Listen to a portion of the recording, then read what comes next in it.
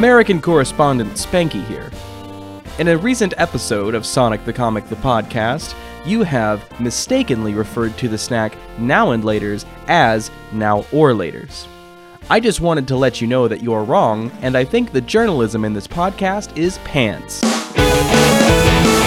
Hey, boomers! Welcome to another Sonic the Comic the podcast that delves into the old British UK Sonic comics made by... God, I haven't done this in a while. It's been 2 episodes since you did, Dave. We go one on, one off.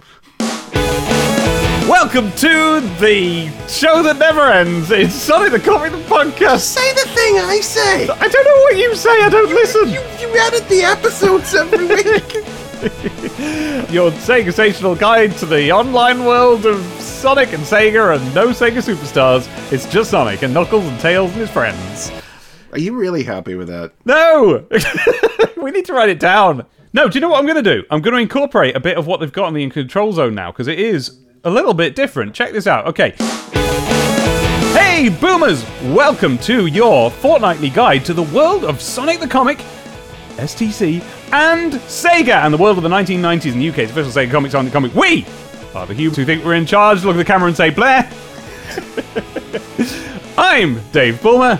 And my name is Chris McFeely, and folks, this week STCTP stands for Sonic the COVID the Pandemic, because I've got it, but I'm still here, soldiering on for you at home. But if you like my new sonorous low tones, you can enjoy this episode. Just don't expect too many voices. I can see it in your sonorous low eyes. You've got a certain coldiness about the eyes, I can see. There's something swimmy in there.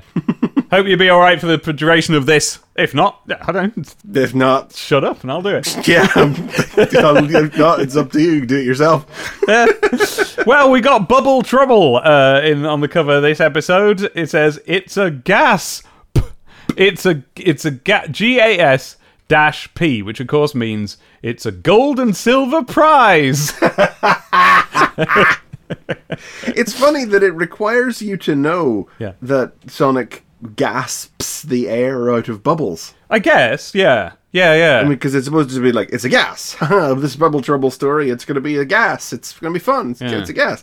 But it's a gas because Sonic gulps the air out of bubbles. Because the cover illustration is Sonic. But he's not gulping air out of a bubble. He's trapped in a bubble. Yeah, he's punching his fist through it and everything. He's trying to get out of this bubble he's trapped in. Complete story Tails, complete story Mega Droid, conclusion Knuckles. That little equation on the cover for you there. Tails plus Mega Droid, conclusion Knuckles. Yeah, it's a very rappy-uppy, standalone-y sort of issue, isn't it? It is, yes. I like myself a standalone-y wrap now and then from an Italian restaurant.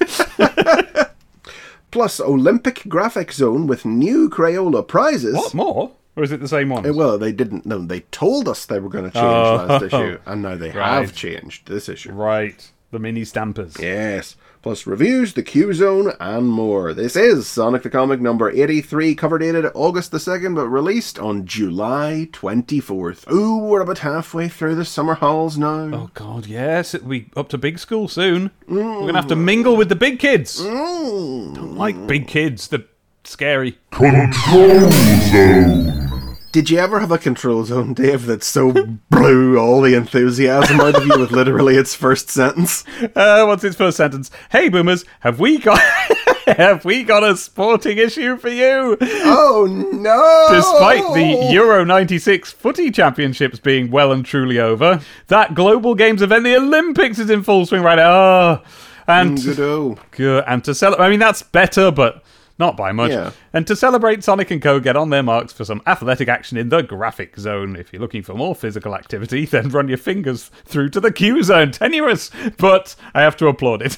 They just didn't understand us at all, did they? Well, they didn't understand me and you. I feel like we're starting to That's meet... what I meant by us when I said us. I specifically meant you and I feel like we're starting to meet more people who were like us, but liked sports, and that concerns me greatly. Weirdos! What's going on? How did they wind up like that?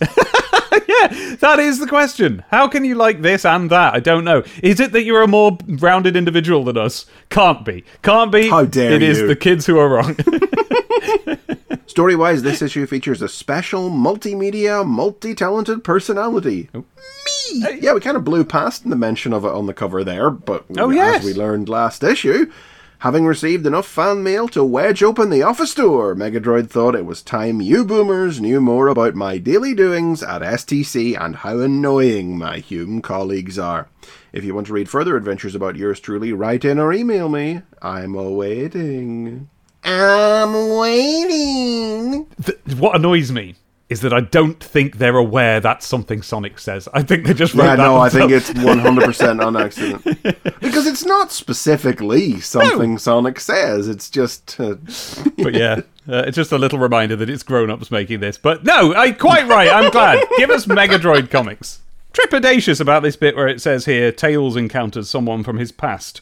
Find out who in Hidden Danger. There's a lot of characters that could be that I'm not interested in. Tails has run into a lot of folk that I would be glad to see the back off to never see again. Also, they got the title of the story wrong. It's called Mystery Villain, not Hidden Danger. That's weird. But we knew that already because they called it Mystery Villain last. There were 2 stories called Hidden Danger, so they'd already messed up once. There was the one back in issue 12 with Steve Owl. Remember Mark Miller's hidden what's it called? The Hidden Zone, the Secret Zone, something like that. I think it was the Hidden Zone with all the keys and everything. And then just 5 minutes ago, there was that 2-parter in Sonic's world with the invisible robot. So then that is most likely the reason that they're not calling this one Hidden Danger. I suppose, they'd probably have allowed a repeat. Well, no, we clearly have the evidence that they would have allowed a repeat if they were reusing a title from 70 issues ago. But not one from 3 minutes ago. Meanwhile, the Guardian of the Floating Island grapples with the Guardian of the Mobian Channel in the conclusion to Troubled Waters. Now, we wrap up the Control Zone. The last thing Megadroid says here in his little box, and then a little descriptor for the Q Zone down below.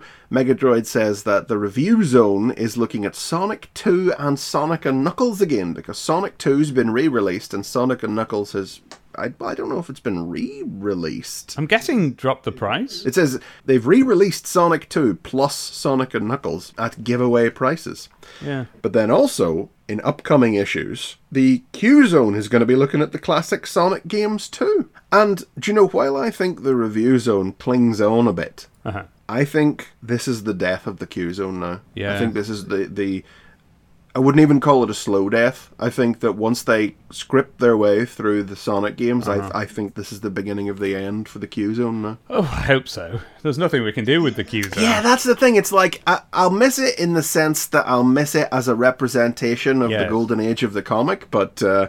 For us? It's the thing we have to figure out a funny segue out of into the diary zone. At this point, I feel like there must have been some good jokes come off the back of a Q Zone at some point. Oh in the yeah, past. oh yeah. I can't think of a single one. Write in with your favourites. Now, as for the Sonic 2 re-release, that suggests that if they're now finally properly re-releasing it, then that suggests that isn't why it kept floating in and out of the charts all this time. It must just be an organic fave. What it truly horrified me to realise, of course, is not so much that the idea of re-releasing Sonic 2, because Sonic 2 were several...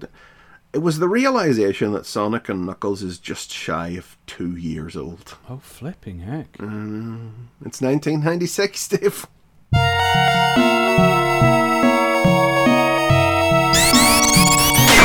Sonic! Bubble Trouble, written by Lou Stringer, art by Roberto Corona, colours by John M. Burns, and letters by Ellie DeVille. Reviewing footage of past battles, Dr. Robotnik realises that Sonic can't swim, and immediately has Grimer invent a way to exploit this weakness. A few days later, Sonic and Tails are lured to the Labyrinth Zone, where an attack by flame-spewing spider badniks knocks Sonic into the water. Trying his usual trick of gulping air out of a bubble, Sonic finds himself trapped inside the bubble, made of a super durable plastic that begins constricting around him. But it's no sweat for the cool blue one, who uses a few pieces of badnik debris as makeshift pickaxes to climb up the ruins and out of the water, where the spider badnik's flame breath winds up melting the plastic right off him, allowing him to bash them to bits and chalk up another win. This is the kind of perfectly serviceable tosh I get a kick out of. Ah, yes, I think, yes. What this strip is, and when I say this is a good thing that I like. I think other people might be able to say the same thing and mean it in a bad way. it feels like it could have been Lou's audition piece for writing Sonic strips. Yeah, sure. Because it's an old-fashioned, like from the games story. That's what makes it good. Yeah. You know, the throwaway nature of it, neither here nor there. It's based on a thing from the games. Add that to your McFeely soundboard. Yeah, he's taken a concept for the games, and he's just one little detail, just like, when you're underwater, Sonic whoop, whoop, gets water out of the thing. Sonic 6 bubbles. How could I make a story out of that? He's spun out a little story just from that, and thrown into that general fighting against badniks. Yeah. Now, I know the idea that Sonic can't swim is definitely true now. Was it true then? Well, right. What they're talking about, I think when most people talk about this, is that in the Mario games up to that time, the 2D Mario games, when you get in water, first thing you do, whoop, whoop, whoop, whoop, whoop, you're doing a little swim. Yeah. In Sonic, you just walk normally. So I'm guessing that's what everybody means. It's like... No, like, canonically, the character Sonic the Hedgehog can't swim. Like, I know that to be true in the lore of Sonic now. Right, but that's got to be where it comes from, isn't it? Oh, sure, but was that a trait of Sonic's back then? Is Lou Stringer working off of that being a known fact at the time, or has he concluded that from playing the game himself? Don't know. I quite admire the way Sonic, who can drown, we know that much, is wandering around under the water going, better fight these badniks. I better go and get some oxygen. I'm in a bubble. Hopefully I can get out of it. Like, he's not that bothered. He knows everything will be fine. No, he's cool. He's cool, yeah. He's the cool blue one, you know. It's no pressure. He'll sort it out. He'll solve it, you know. And I think perhaps after the last several issues of sort of emotional turmoil for Sonic, it is nice to see him be a cool dude again. Nice to get back to a Sonic 1 type setting where everything is nice and straightforward. It's nostalgic. And Tails is with him and it's just straightforward. So a Sonic 2 setting then.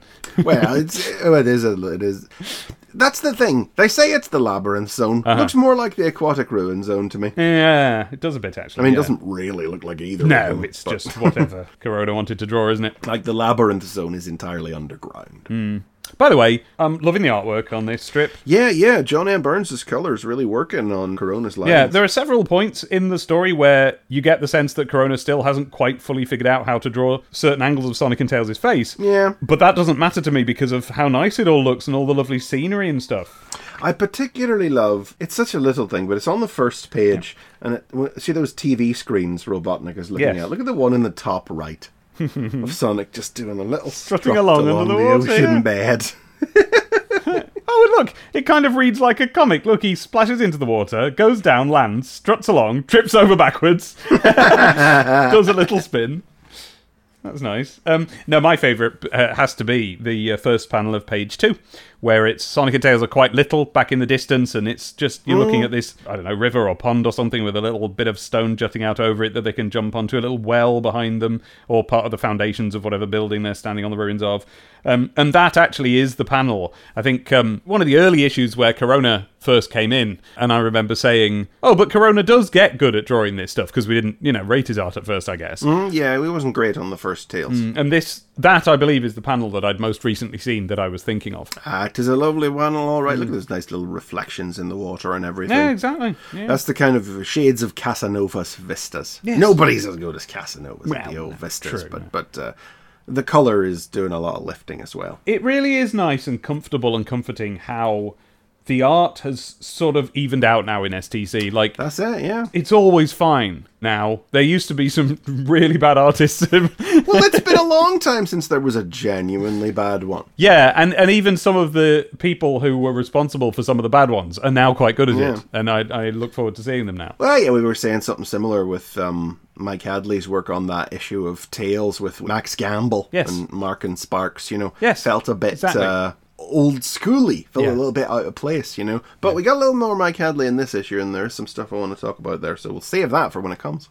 I like Stringer continuing to put respect on Tails' name even now in the Sonic strip, when he's with Sonic, because Sonic falls in the water and has to deal with being trapped in this plastic bubble, and that leaves Tails to fight these badniks up on the surface, and he's like, I may be outnumbered, but I won't give up while I can still use my fists. So Tails is just out there like knuckle sandwiching everybody. Yeah. Have we said that it's not just that he's trapped in this bubble, it's that he can't suck air through it, so the only air he's got is what's in the bubble, which is shrink wrapping around him every time he breathes in. That's, what a harrowing concept that is. That is in fact a way you can die. Yes. If you have strong enough plastic wrapped around you, that is nasty. Not even underwater. Not even underwater. And it's I think that one's such a horror because I'm sure I've seen it in a horror film or something. This happening somewhere because it's such a thin film. Do you know what I mean? There's such a thin space between you and air.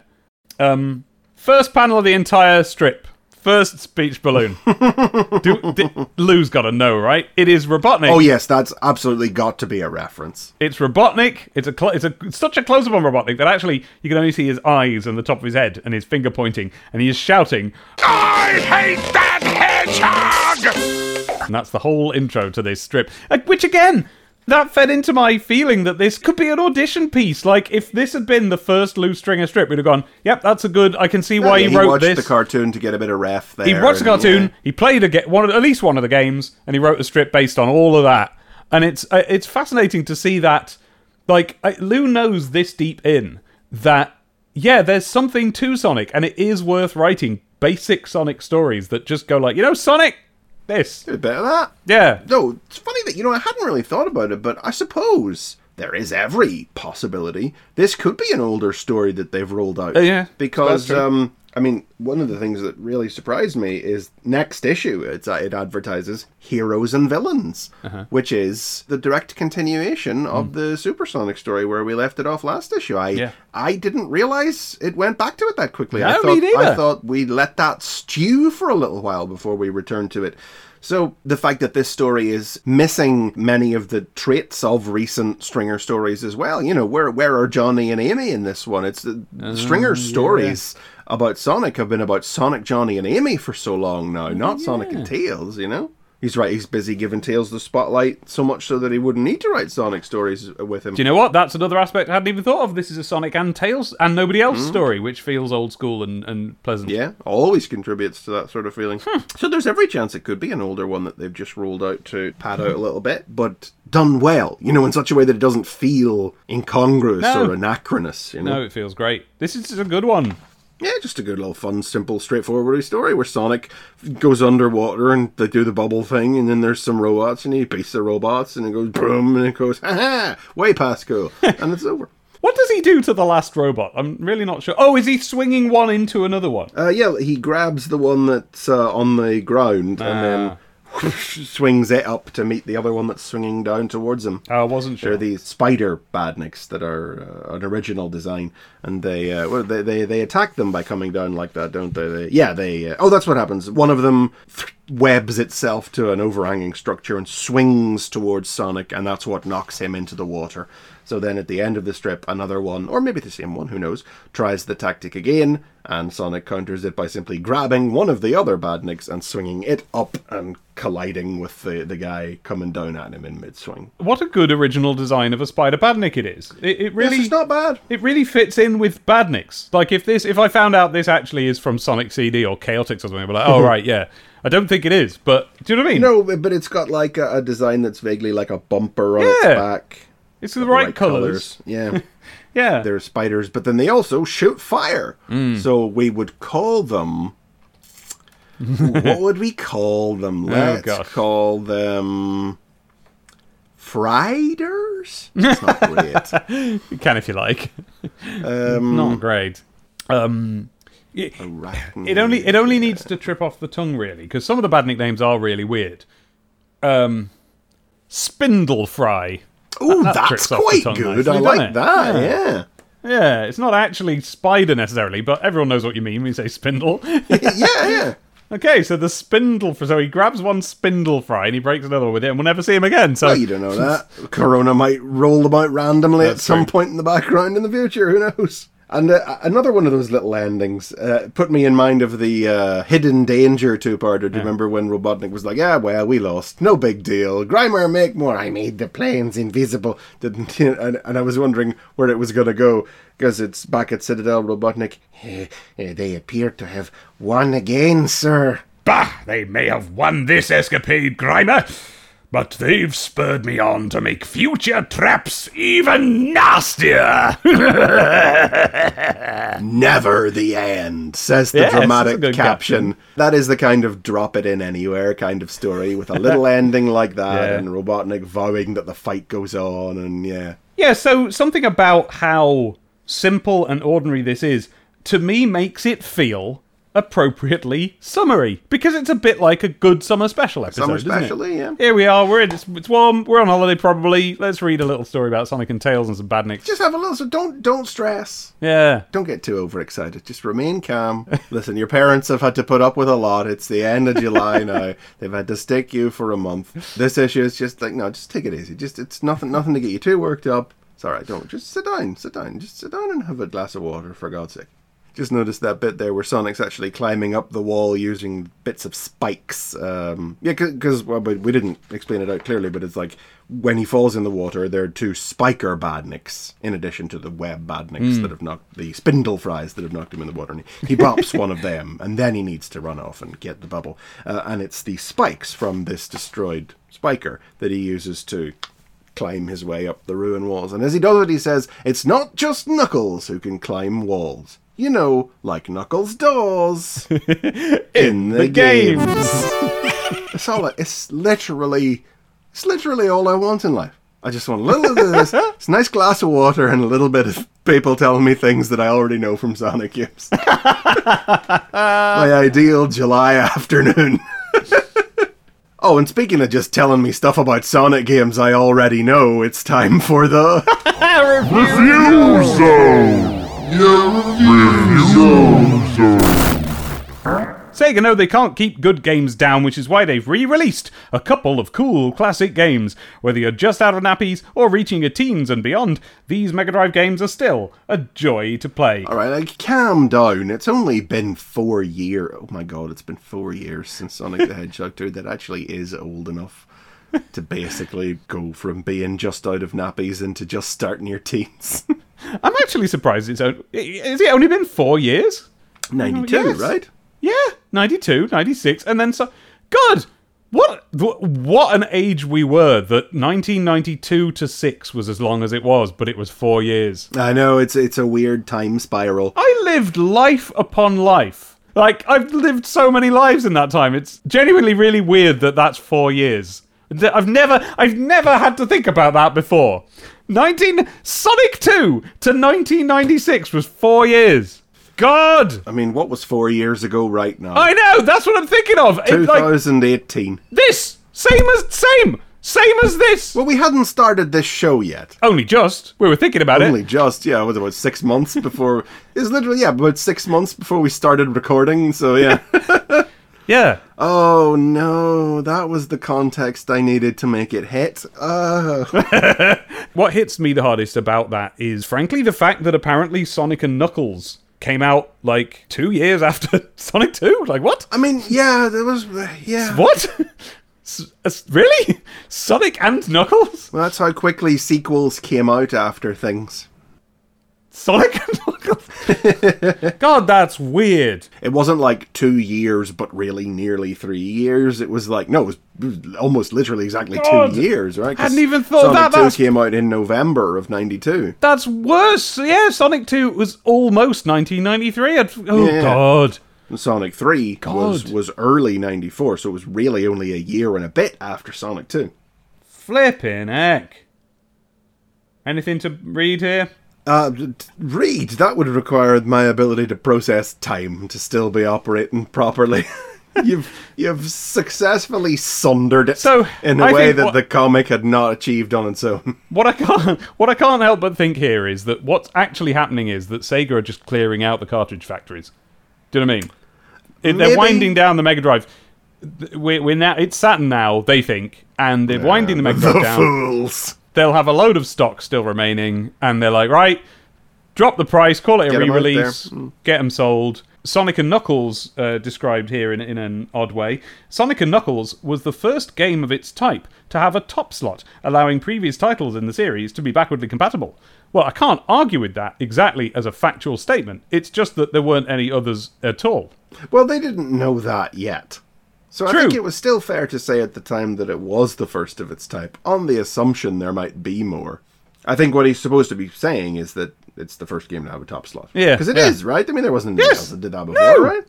Or since. I don't think they ever used it again. No, because it was a very silly thing. Well, that's the thing. Isn't it interesting how it actually existed literally because one game had been secretly released as 2 cartridges that they needed a way to connect them together. In the same way as, like, if, the equivalent of Pokemon Link cables or whatever. Like, you are supposed to connect these games together.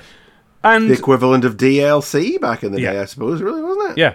And yet, we were all marketed into believing that this was the exciting new Mega Drive technology that, now the Mega Drive had the SNES. You don't get this on the SNES. No, who knows what future games are going to have this tech? And it's like, yeah, none. I suppose I don't remember necessarily thinking it. I might have thought it, but I suppose the mind of a child would look at their Sonic and Knuckles poking out of the top of their Mega Drive and then plugging something into the top of that as being the spiritual predecessor of, or akin to, the 32X, Yes. where you plug the thing into the top of your Mega Drive and then plug the cartridge into the top of the thing that goes in the top of your Mega Drive. Yeah. I don't know that they were necessarily intending that, but you could definitely see how someone might draw that conclusion. Because the only way to make the Mega Drive better, that little box was truly like a little concentrated black rectangle of power. You had now experienced all it could achieve alone, and the only way to make it more powerful was to slam something else in there first. Isn't it odd that I'm fairly sure cartridge sizes would have allowed for, when they did re-release these games, to pop Sonic 3 and Knuckles as a single game on a cartridge and pop that out there? Maybe. As a, call it collection if you will, but like I feel like they could have done it and gone, here you go, we there's the special version of the game, the real version of the game. and they're only doing that now. It's about to come out for the first 'cause time. you can't- Sonic Origins, you can't play them separately, can you? Is that true? I don't know. I'm not sure, but the way they talk about it, it's the menu screens we've seen and everything there. It's as if they're saying, you'll all know by the time this episode comes out, obviously, so we'll not spend time agonizing over it. But yeah, it certainly sounds like you're only able to play it as Sonic 3 and Knuckles, not as the separate games.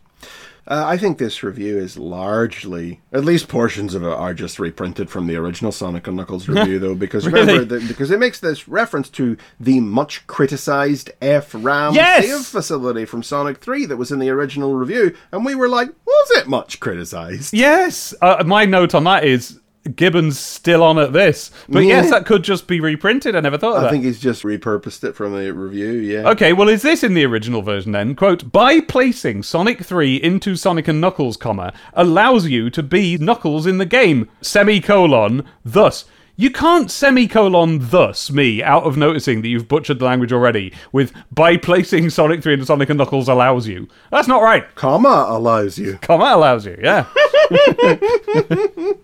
Nobody cared. Nobody cared at this point in the reviews, and if this is what they were filling the reviews on. You can tell that from the top right-hand corner screenshot. Look at that!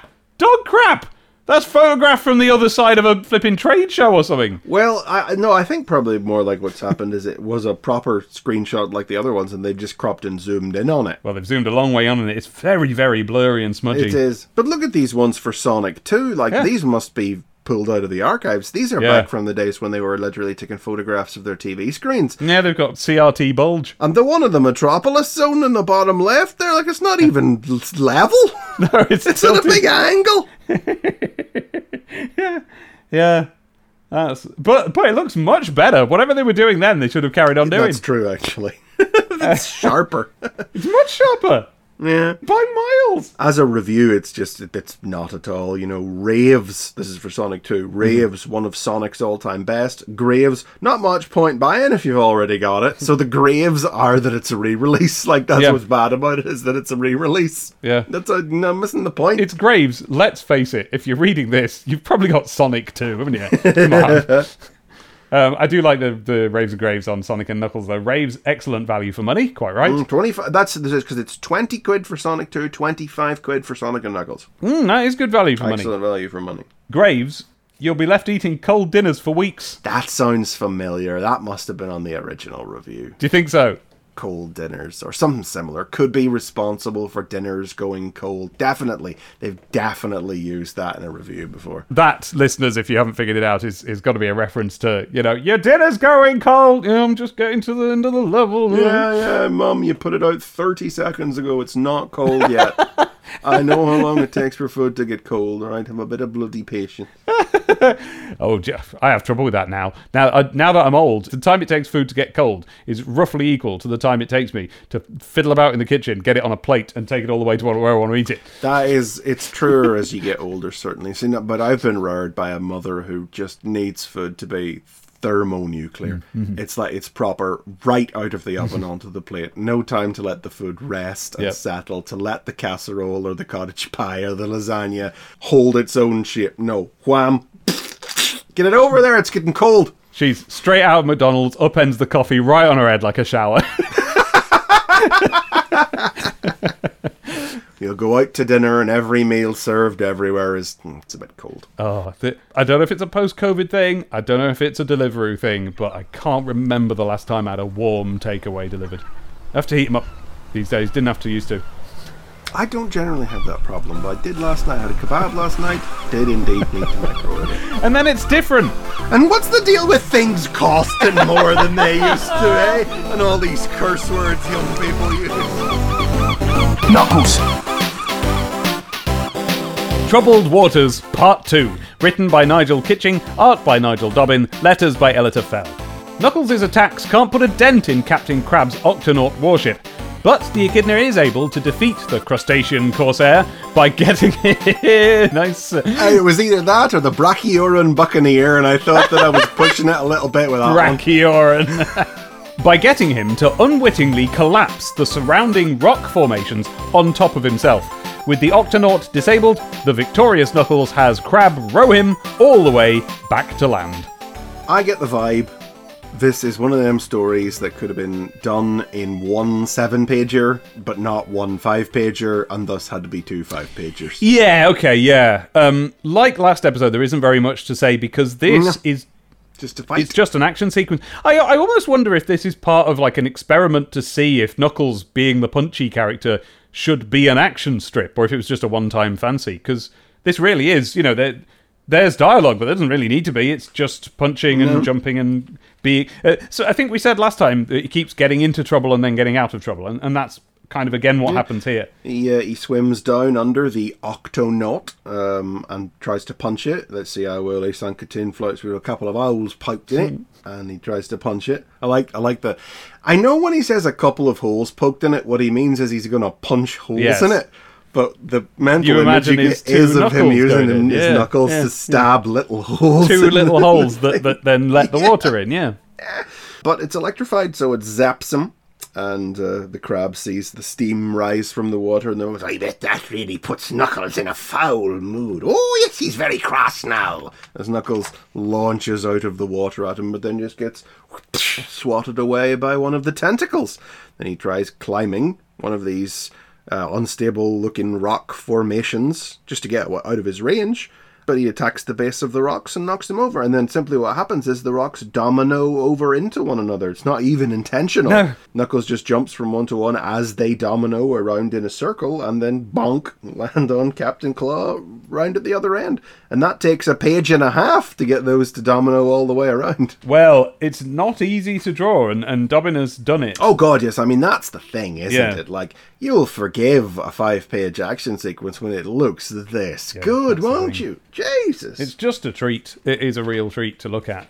Captain Claw, I think we said it last time, it is weird. He is just a crab in a hat. But there's something about it that just kind of works. I don't imagine trying to build a crab character in the Sonic Forces character creator. Yeah. Ugh, I mean, what does that look like? It's got a little muzzle and everything for some reason. Our regular artists might want to try drawing a Sonic OC that's a crab. What does a Sonic OC crab look like? Hint, hint, hint, hint. Drawing prompt. Speaking of good art, though, do you see the trouble they've had with the actual the logo pane? Oh, that is rough going, isn't it? What they seem to have done is that they've left transparency on, and when they made it, they forgot to fill in white where they wanted. So Knuckles' eye is transparent. You can see rock through it. That is what's going on there, isn't it? The border around him is the same, and then all of the highlighted, shaded bits on the Knuckles logo itself are transparent, so you can see the art through it. But also, something's wrong with them. They're kind of blobby and wrong. Look at the sea. It's all over the place. Not the ocean, the letter C. Yeah. That you can see the sea through. Before I looked closely at it and didn't even notice that, what I thought you were referring to was simply the placement of the box. Oh. Because obviously the point of this panel God! is to illustrate that they are surrounded by a perfect ring of these rock formations. Yeah. And they've put the title panel over the bottom half of the panel that obscures half of the rocks. It was obviously supposed to go up on the splash panel that takes up the full top half of the first page. Where there's plenty of room. But there's not a... It's just... If you move that speech bubble of Knuckles' over to the bottom right, you could get it just there, and it'd be just all right. Yes. Yeah, that was what I noticed about it. It was that the function... And it's so clearly, like, in the script. We don't even have to look up the script to know. Definitely the script stipulation for the fourth panel of page 1 was to illustrate that they're surrounded by a ring of rock columns. Because on the last page, you're going to get the same shot from above, and they've all fallen down into each other. All the rocks collapsed. Yeah, and I did... Dobbin's done a fantastic job of drawing it. Dobbin do? But I did when I got... They do, though, don't he? Dobbin do what Dobbin does. But when I got to that picture, I did have to go like, oh, are they all fallen over? And go back to find a picture of them standing up, which was that one. And yes, had that not been covered up, I don't think I would have needed to go back and check. Yes, oh well. These things happen, don't they? And it is all played as a bit of a har-har at the end. You have defeated me, Knuckles. Yeah, the only trouble is people won't believe me. Because what's happened is such a silly thing. Yes. In that all these rocks have accidentally dominoed over on top of one another. And then it's like, oh no, what happened to the chest? Oh, there it is. It's like, yeah, okay, I don't know, we got nothing else. We got to fill out the 2 extra panels on this page here. Where's the chest? It's right there. Oh, good. All right. Good. Yes, Grand. but I'm glad he's got his chest. I was ever so worried about that last episode. Will you get it home, Knuckles? Stop mucking about and go home with your chest, or read it now. I'm getting nervous. Next issue, Village of the Damned. Oh. I presume it's still going to be part of the Heading Home story. Yeah. Which is good. I mean, I like it. I like that Knuckles... There's got to be a point, surely, at which the Knuckles strips stop being this wonderful, interconnected, ongoing subplot arc threading them all together and just become what if Knuckles punched a cow this issue. What if Knuckles punched a cow? And then next issue, what if Knuckles punched a goat? And so on and so forth. You know, he worked his way through the whole farmyard. But unfortunately, you're so used to Knuckles that you've already got it into an interconnected story of him working his way through a farmyard. But anyway, my point was I'm not in any hurry to get there because I love it. I yeah. just love that that's the attention to detail Kitching went for with this. Graphics Zone. Olympic Zone. Zone. Yeah, no pushing it on any of these ones. Well, maybe the first one sort of a little bit. Craig Wickinson from Diffid? Diffid sound good to you? Dovehead. Yes, from South Wales. It's Tails in a martial arts gi, but he's also wearing sunglasses. Oh, it's been ages since you've been able to say martial arts gi, isn't it? Is that one of my... Did we throw that one on the soundboard? It's just you're the only person I heard. I had to look up what a gi was because I think it was kind of cheese. And but in the old days, what was Shinobi? You were saying martial arts gi all the time. Yeah, we haven't had it in ages. Well, there you go. And the caption says, "Who is the mystery martial arts expert?" Because of the sunglasses. Oh yeah, he is looking pretty cool. Look at the finger gun he's giving it. Yeah. But the whole thing looks like it's got a big coffee stain on it. It does, actually, yes. Yeah. I had to make sure that wasn't my copy of the comic. No, first. that's really there, but it's so big that it implies it could be like Craig wanted to draw inside some kind of backdrop and just coloured a big circle in, but I would have thought it might be something on the other side of the paper that's shining through. either way, it's coloured right over the white bits of the Tails picture, which is most of them. So, like, yeah, it does look a bit like a stain. Sorry, Craig. Maybe he'd seen some heartbeat or whatever and gone, when something goes wrong with the paper, incorporate it. I've got a piece of paper here with a big coffee stain on it. I'm going to make it the backdrop to a picture. It's to my eternal, unending shame that when you said heartbeat, the first thing I thought of was the ITV police show. Oh, dear. That is really bad, and it's almost enough to give you cause to replace me on this show, and you'd be right to do it. A brief moment of like, wait, why is he talking about watching that to get art tips? To the right of it now, Angela Formby from Gwynedd in Wales Gwynedd. has drawn a very malformed Knuckles. Knuckles has had a twisting up problem in this picture, and at least we can see like what's happened here. He's got all twisted up on the twisty equipment. Now that imposes a narrative upon this that I do not perceive to be intentional. No, I don't know what's happened. So what it is that it's Knuckles on one of those keep fit and acrobatics things where you kind of hang down from the two hanging rings. The two rings, yeah. And you twist around in doing the gymnastics. So he's got his feet pointing up to one side, and he's got a gymnastic costume on, and I'm guessing that Angela here was looking at a picture of a gymnast doing this, or had seen it happen. But for some reason, there's a great big twisty knot. It's like that Mickey and Donald thing where they're magicians and they're twisting each other up. You know, Death Becomes Her, where their head's been twisted round backwards. There's a big twist in his neck. Yeah. Punctuated then by the googly eyes looking off in two different directions, and the dreads that are sort of shooting out the back of his head like Sonic spikes instead of hanging down. And the unfortunate incident where a thumb has been moved across the open mouth and smeared the black pen across his face. Presumably that is what has happened there. It's unsettling to look at. It's a bit sloth from the Goonies, I gotta be honest with you. That's the Knuckles head part is the problem. The body, not a problem. Yeah, not an pretty good issue job there. on the body, Yeah, so, sorry, Angelo, I feel I've been a bit harsh on this, but he's got. Tell us what was going on with that big lump in his neck. It's like what it's like is that she'd copied Knuckles' head from a picture in which his body is meant to be like off there, and then drawn a neck coming off under that, and not quite understood how it connects together. Oh well.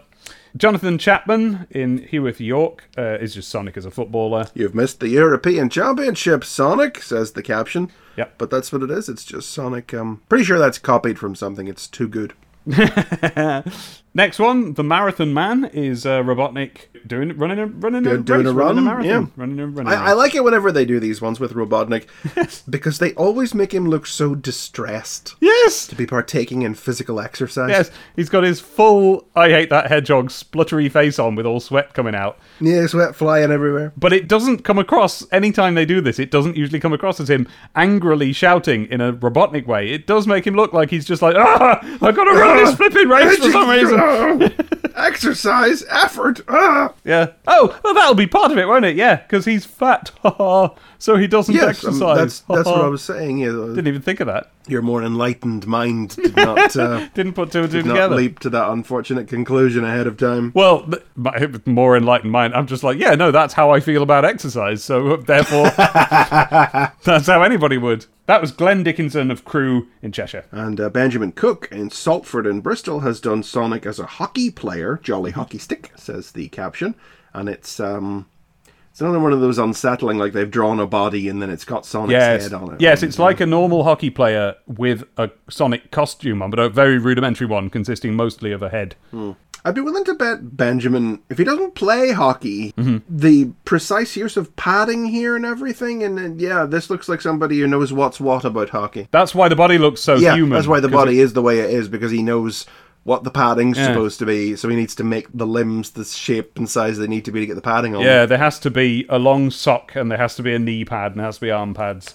And then on his tummy, he's got a square thing that says The Hedgehog and a little logo of the Hedgehog. I wonder if that's a hockey reference that Benjamin knew about. Was there somebody who wore a thing like some other animal? Oh, wait, sorry, beg pardon. It's Hedgehogs. It's his team. I didn't see the S. Oh yeah, sorry. That does make much more sense, doesn't it? Yeah. I didn't see that S either. Yeah. Chris Ashman from Stoke-on-Trent, Staffordshire, has done a very nice one below that, though. The Atlanta Zone Olympics, and it's Mighty throwing a javelin. But he's done a very nice big shot of a stadium behind him with the people holding up signs for Mighty and Sonic and everything. And I think he's definitely copied some Richard Elson artwork here, because Mighty's Elson posing. It's what happened. You know, he's flinging the javelin forward with one, but then he's got a big balled up fist behind him. And something about the lines on his crinkled up eyelids, you know? But what Chris has done is he's reached the inevitable point when you're trying to draw something, because you don't plan ahead really when you're a kid, and he's reached the inevitable point where he's like, oh no, I've got to draw this stadium full of little people. And he's gone through with it. He's drawn them all, millions and millions of little tiny balls, some of them coloured different colours just for variety. I mean, we should be clear, he's just drawn circles. Yeah. Heads. Just little to circles. represent the heads of the people in the audience. But still, the effort that he's coloured them all. represents. Yeah, it's well done. Yeah. And what now, I don't know if he would have done this anyway, but it's a good way to save yourself some of that work, is that they're doing that thing where they're all like holding up a massive picture of, there's Mighty, and it says Mighty, or Sonic's head, and it says Go Sonic. They've arranged themselves a massive sheet to support the team with. That's the thing sport fans do, isn't it? They do that. Jennifer Spreadbury from Cranleigh. What do you think? I think Cranleigh, Surrey, Mega Drive 2 owner. Has done Amy getting ready to throw a shot put. Yep. Not a shot put. What do you call it? A hammer throw. Ah. Because it's Amy in, well, I guess it's athletic wear. She's in a t-shirt and shorts and boots. Would you think that was like a tooth guard she's got in her mouth there? She's got an interesting blue border around her mouth, because if not, it's elaborate lipstick. Yeah, blue lipstick, yeah. Not shaped like lips either, just like a smiley mouth. Well, drawn around her Sonic mouth, isn't it, you know? Yeah, but I feel like, when you're a kid and you're drawing lipstick, you put the two little points at the top, don't you? I don't know, honestly. I don't think so, no. I think most kids just draw a red ring around the mouth. Well, amateurs. No good. And dangling from her left hand is a blue chain with a shot put on the end of it. A hammer. Sure enough. Yeah, I'm right. Yes, it's definitely a hammer, right? Yeah, as in hammer throw. Yeah. As in hammer throw, not an Amy Rose hammer. No, that's oh yes, of course. Hammer throw means a very different thing to Amy these days. And lastly, a surprise one by friend of the show, Jess Padkin, who has not copied Garfield in any appreciable way. Nope, not in any way at all. And this one says, put that shot down. Why is that? Well, he's holding a big black ball, which they are choosing to represent as being a shot put. I am going to absolutely scandalise you now, Chris. This scandalised me. I asked Jess, just to check, is this not a Garfield? Is this your first not a Garfield? She says, yeah, it's not a Garfield. Chris. Oh my gosh. What? I could barely get the words out. I'm so angry that this has happened. I don't know if angry is the right word. I'm scandalised. She drew a Chaos Emerald. They scribbled over it to make it a shot put so it fit the theme of the graphic zone. Oh my god. They scribbled. They coloured that in. This blows the whole thing open. The whole thing wide open is exactly what I was just thinking. How many other pictures have they cocked around with? We don't know. Yeah. How many are they going to? How many have they already? To scribble on a child's drawing to fit. I mean, well, they're not getting it back. They'll have thought, well, it'll be nice for her to get it in print at all. But they scribble. Did they scribble or did they? Yeah, no, they've got a pen. It looks like it's been scribbled over. Knuckles in Jess's drawing was holding up a Chaos Emerald, and they have coloured it in black to make it a shot put. And who knows how many times they've done that? All those times when we've said, how deep does this go? Do you know all those times when we've said, oh, it looks as if their mum drew this bit, or it looks as if one kid drew that, and maybe their sibling did this extra bit here? Have they been putting them little twirly swirlies in the background of stuff? I doubt it in that case, but we'll never be able to trust the evidence of our eyes again. No! It was their final victory over us. We loved Sonic the Comic. Just some adverts. Just a page of adverts. Holidays just wouldn't be the same without... The Buster Holiday Special! Pictured here as a... they've done a trick, look, because it does go to a point at the spine, but it's like slightly flapped open, so it looks like a big fat book. Looks like a big book, like a generous even for an annual thickness of book, and it makes it look very exciting. Full of summer fun. You got a picture of Buster. Yeah, we've talked about Buster so many times. You must know what Buster is, listeners, but it's one of those comics we had in Britain where it was gag comics, the sort Lou Stringer does. Go and look at Lou Stringer's blog. He posts pages of this sort of thing. And Buster, the boy, the titular Buster, is sitting in a bag tied to the back of a man's bike. I don't know if it's his dad or if it's whoever it is. And he's furiously, frantically pedaling with steam coming out of every orifice and sweat and his tongue whipping off into the background with a mushroom growing off it because he's pedaling, because he probably doesn't even realise he's got a human boy in his saddlebag that he's pedaling off to. It says Florida, USA. I can't quite get the story out of it. You know what? Has Buster hidden himself in this bag so that he'll be taken to Florida? I think so, yeah. That was the cool new American place we went on holidays that we were just starting to learn about back then in the 90s. I went to Florida in 97, one year after this. Yes, it didn't have its reputation as like a weird place for old Americans who are conservatives. Not that we knew of, anyway. Here in the UK, it was Holiday Land because it had a Mickey Mouse in it. 52 pages with everyone's favourite comic strips on sale now. Now, you must have had this. Must have. I don't remember it, but I simply must have. The thing about Buster, the thing about all of these is they blend into each other. Yes. You can never tell one from another. No specific memories. It's just not possible to have formed any. I even feel like I recently saw Lou Stringer post about how by 1996, Buster had gone all reprint. Oh, yeah. I think he was the last one still being paid to do new strips in it, and then it went all reprint. But why would you waste time buying Busters when you could be sending off to complete your Monster Munch Tazo collection, Dave? Here we go! Oh! This is another one of those toppy bottom page, wouldn't say yes. Top half of the page, ad for the Buster Holiday Special. Bottom half of the page is a coupon for you to send off to, funny phrasing on this, to complete your Monster Munch Tazo collection. It sounds more to me like this is where you just simply send off to buy Monster Munch Tazos from. Well, when they say complete, surely Tazos, they came in bags of crisps, so they'll have been in the Monster Munch. Well, they did, but they were all Looney Tunes ones. That's what I thought. But these being Monster Munch, it makes sense, doesn't it, that Monster Munch would have Monster Munch monsters on the Tazos in Monster Munch. But it seems like an extravagance to go to in terms of production, to put one particular... Maybe they started giving these away in all of them. I don't remember. I don't remember these. The website Milkcap Mania claims that they were given away in packets of Monster Munch, but it's never clear on the internet what they're going by, is it?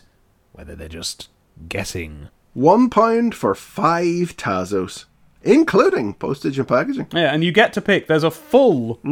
every single Monster Munch Tazo is displayed here from 1 to 30, and you get to circle the ones that you want. You could just order all of them if you wanted. Yeah, you just circle them all. As long as you give them enough money, they'll send them all back. Yeah. That's a complete collection. I feel like that might do numbers on eBay. Should we fill this in? Send it off. Yeah, Get the full collection get it in now. there. Just make sure you get it there before the 31st of December, 26 years ago. I'll do that. But an interesting thing to note here is that these are not the classic Monster Munch monsters that you would want Tazos that's of. The thing. I mean, they are and they aren't, in that they're just bad versions of them, you know? Yeah, sort of. Certainly the big pink one with the mouth. The roast beef monster, as we all know him as. Like. So what has happened here is that Monster Munch incorrectly chose to update their designs for this brief period. I think they put them back shortly afterwards.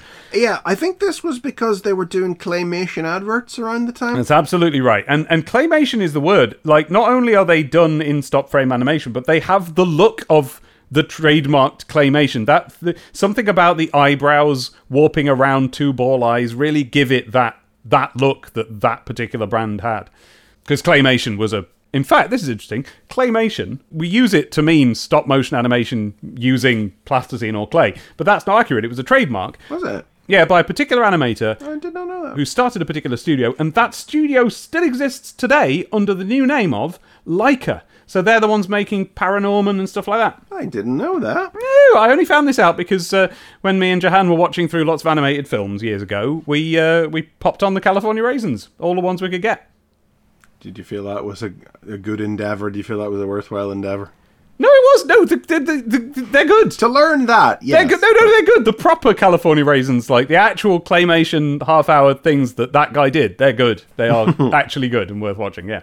Because they're like parodies of a Motown group rising to stardom half-hour documentary. They're good. Unlike these Tazos, which are 201 just tosh. I mean, they're Tazos anyway, so you know they're just the poor man's rubbish anyway. Exactly, and they are valiant attempts, not terrible attempts, to draw claymation characters. So that's never going to be good. You know, someone really good can draw Wallace and Gromit. It's not what you're looking for out of Wallace and Gromit. Oh, God, no. It's like when they do those CGI things in the Aardman style. And I'm like, there's no need for that. They don't have to look like that now. The only reason his mouth does that in claymation is so they can get all the bits in it. Yeah. Although I have this underlying theory that it's partly psychological as well, because if you've ever seen Nick Park talking, his mouth looks like that and does that. He looks like a Nick Park character. I haven't, but now I'm going to go and look him up after we're done. There's no point describing any of them. There's one where it's playing a saxophone. There's one where one's playing a guitar. There's one where one's on a unicycle. The saxophone one's gross because it's a character whose entire face shape is determined by its open mouth, and the rest of the face is like the border around that mouth. So to have him play a saxophone, they've kept the shape of an open mouth but closed it, and it just looks like he's got a massive bone stuffed in his face. Ugh. There's one where one's sick in a bed. There's one where one's listening to a big old ghetto blaster. There's it's pish. It's all pish. Tazo is a trademark of PepsiCo Inc. It says here. Of course they are. Tazos.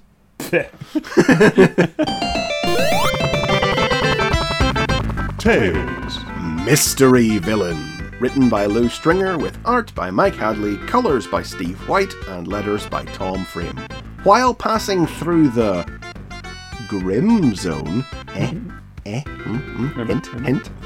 Tails is attacked by a large, unfamiliar badnik that demands revenge against the Freedom Fighters. Realizing that whoever's inside the robot must be an old enemy, Tails tricks the badnik into collapsing a factory chimney on top of itself, smashing it open to reveal its occupant, the former shapeshifter, Metamorphia, who Robotnik had turned into a badnik after her last defeat. The heartbroken Metamorphia finally renounces Robotnik, whereupon her shape-shifting powers return for one final change, turning her into a cute little bear, finally free of Robotnik's influence and able to start a new, peaceful life.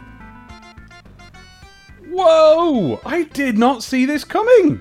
An ending to the Metamorphia stories? Stringer is just off the chain with this stuff right now. We've just completed the Brutus saga. Yeah. Short Fuse obviously has a built-in endpoint to his story. We'll see if he reaches it in years to come. But yeah, each subsequent appearance of Metamorphia we had her introductory 2 stories. Then we had the one that revealed she was like infatuated with Robotnik, like obsessed with serving him. Then we had the one where she fought Short Fuse and she failed and he took her powers away. Every little thing has built something else upon the character. And here now is the end of Metamorphia, who gets to have a happy little ending. And I just love it. I love it. Isn't it? What a wonderful way to like, we've been following these Metamorphia stories, remembering her as this villain that was in STC. I think, certainly I was surprised at how sympathetic she was a lot of the time, and how we were always being shown what she's sad about. And then she gets this happy ending. That whole little subplot where she was sad because Robotnik didn't care for her, that's fixed. She doesn't care about him anymore. He's horrible, she's finally realised. And she gets to be happy. I didn't remember that. I didn't see it coming. Now, to be fair, as a 5-page story, clear your mind of your previous experiences with Metamorphias. It's a pretty clumsy little story. Okay. And that's not even because it's the second strip in the story where the hero beats the villain by convincing them to collapse a big tall rock thing over on top of them. But it's all quite perfunctory. You know, She goes from saying, I failed again. Her dialogue is, I hate Robotnik now. He's cruel and mean. I'm never going to work for him again. You know, I am changing, but I lost my powers, you know. Now you've changed your appearance, Robotnik will never... I feel... It's all very on-the-nose dialogue. Right. There's not a lot of connective tissue between what happens and the sentiments the character expresses, you know. But when you sort of step back and start to unpack it a bit, like, so this Badnik, which is just a large armoured robot figure, it's not anything we know, but it comes... roaring. So anybody who knows the history of SDC will have concluded on the identity of the mystery villain pretty much off the first panel, because it's set in the Grim Zone, which is Metamorphia's old home from her first story. But she says that, the Badnik says, "Your fault, you and your friends made me what I am." And Tails is like, "Well, I think you'll find it was Robotnik." I can't do Tails' voice today, sorry folks, with the old COVID throat. "I think you'll find it was Robotnik who turned you into a Badnik." Oh, Tails. Oh, Tails You've been doing some growing up over the summer. Come back at the start of the new year, strapping young lad. and the Badnik grabs Tails and says, "No, Dr. Robotnik only did it to make me more efficient. Now I am powerful, able to destroy outlaws like you." And then we have this sort of chase fight where Tails gets her to collapse the thing on top of herself. And now, White has unfortunately coloured her completely wrong. Go on. Well, she's grey instead of brown. Oh, you mean the reveal of Metamorphia? Yeah. So Metamorphia herself, yes. I thought you meant the robot suit for some reason there. Yeah. No, but that's the thing, because he's coloured Metamorphia in the colours of the robot once it's cracked open. Because it looks very much like the head's just been blown. A casual glance would maybe make you think that the head has just been knocked off the robot. That was exactly what I thought. But if you look closer, you'll see that's supposed to be Metamorphia's purple zip-up bodysuit. Oh. But he's coloured it green and yellow like the robot armour, and Metamorphia has grey fur with a white muzzle instead of brown fur with a yellow muzzle. There must be something going on, because look at her arms and legs as she clambers up. They're just pipes. She's like, those are robot limbs. Well, yeah, but she always had kind of tubular legs. Did she? Oh, right. Yeah. Suppose she can have any legs she wants. Well, that's true too. Yeah, that's what her legs look like. No, but she's still got bits of robot. Like the collar around her neck is the large circular collar that was around the robot's neck. But he's coloured that wrong, because after the collapse, he's coloured the broken collar that's still hanging around her neck as all yellow. Right. But if you look at the robot, it's supposed to be blue and white. Yeah. Yeah, so the colour is well off and kind of gets in the way of the reveal. But then, once she's been knocked free, she starts crying. "I've failed again. Dr. Robotnik will be so angry with me. I used to think Robotnik was wonderful, but the last time you guys won against me, it was short fuse, not the guys, but, she just means the good guys. He took away my shape-shifting powers and turned me into a Badnik to punish me." So what you have to step back and unpack here is really that yet another defeat has... She's having her emotional breakdown. Whenever she was turned into a Badnik, she actively was rationalizing it as Robotnik, trying to make her better than she was so that she could achieve the victory she's never been able to before. And it's only when she loses again that she breaks down in tears and finally accepts that he wasn't just trying to make her better, it was just something he did to her to get her out of the way and to get her out of his hair. Yeah. And then we get the "I hate Robotnik now, he's cruel." I mean, it feels a bit it feels a bit perfunctory and on the nose as dialogue goes, but when you step back and connect the dots in the story, it's great. And then it's magical thinking, obviously, the very end of the story, where he took her powers away, but they come back one last time. Yeah. And she turns into it's a new life for Metamorphia. She gets to go off and be free. Now, obviously, there are some unfortunate connotations at play at the whole idea of physical beauty here, being a happy life and everything, where she turns from being her usual ugly self into a cute little thing. She can't live a happy life of being herself. She's got to turn into something cute and pretty to be, And but it was a kid's comic in the 90s. What are you going to do? That doesn't surprise me. But I'm sure I've seen a bunch of cartoons that ended like this, I can see it in motion in my eyes, like she's crying and a tear pings, it makes a little sparkle as it falls, and then she glows and changes one last time as the powers that were supposed to be gone come back one last time, and I can really get on with this. And what she does by having that transformation is she's now anonymous, so Robotnik won't be able to find her. Unless he looks at that little C, that little curl of hair. Like on Cosmic Hedgehog. And of course, now that I look at this, I realise I've seen this picture of Metamorphia the bear millions of times on the internet. Whenever you look up Metamorphia, that picture's there. And I just hadn't put two and two together and realised that it means that she gets to turn back. Because she started as a little bear, but one with horrible eyes. It's similar to, but not exactly the same as the bear she used as her disguised form back in her first appearance. Yeah, because she had those evil eyes then, and I always took it to mean that was what she started out as. But no, she was already a shapeshifter then. Yeah. Well, that's the question, but I always assumed Grimer had genetically engineered her. She was an artificial life form rather than being somebody who was experimented upon. But I suppose it's always possible, if maybe Stringer had some greater idea, if we had somebody who really did love Dr. Robotnik. We've recently in the comic had examples of guys who were perfectly happy to work for Robotnik and be his enforcers and everything. Yeah. Oh god, so you could have this backstory where she loyal Robotnik follower who lines up to be stuck full of needles, yeah. Oh wow, yeah. To get close to the reward is you're going to be higher up in his list of villains to send out, higher up in his echelons, but you have to have this thing done to you. Ooh, there. Yeah, I'd quite like to see that. Be a good little story. Oh, Metamorphia. I'm glad she got a happy end. I remembered none of that stuff with Metamorphia whenever we were reading up through it, Do you remember when the first time she came back after her original story, it was that 2-part Sonic's World, and we were just kind of grumbling about how we remembered this as being the Sonic's World that made Sonic's World be more about Sonic and not about other characters. And then we got to the end of it and it was like, oh shit, this actually was totally a Metamorphia story. I didn't remember any of this stuff about her loving Dr. Robotnik and then it turned it into a whole thing. It's really good. And you know what? This is less about the strip in particular, but it is a moment that must be commemorated for. Okay. As far as I can tell, I've looked up lists online, I've checked it. As far as I can tell, this is Mike Hadley's final work on STC. Yes, as far as I can tell, this is his last one. Oh, wow. And there's nothing quite so fitting that he would get to tell the end of Metamorphia's story. Absolutely. Not the earliest story he ever drew for the comic, but certainly one of his most notable early ones. Yeah. Wow. Well, then isn't it interesting? God, I had no idea. Because Mike Hadley, in the 5 pages that this is, goes from on page 1, appearing kind of uncomfortable drawing tails, to the 2 lovely little Tailses at the end of the strip. Yeah. Look at him there. And his Metamorphia looks even better than he ever drew her before as well. Oh, God, yeah. Yeah. I mean, she it looks to me like almost like he might have had to go and get the reference Gary Andrews did from that Sonic's World or something, because she doesn't have those awful nodules on her cheeks and things the way he used to draw her back in those first 2 stories. Right, yeah. Because he hasn't drawn her since those first 2 stories. It was Gary Andrews and Carl Flint or other appearances.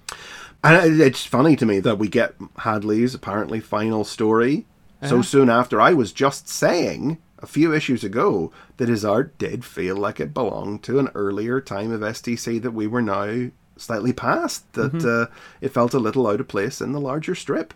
I mean, there are creators whose departure from the comic we've sort of missed commenting on in the past. I don't feel like we ever passed comment on Casanova's last strip when it happened. Yeah. Because we didn't realize it at the time. I think it was the Predicto story after Sonic and Knuckles.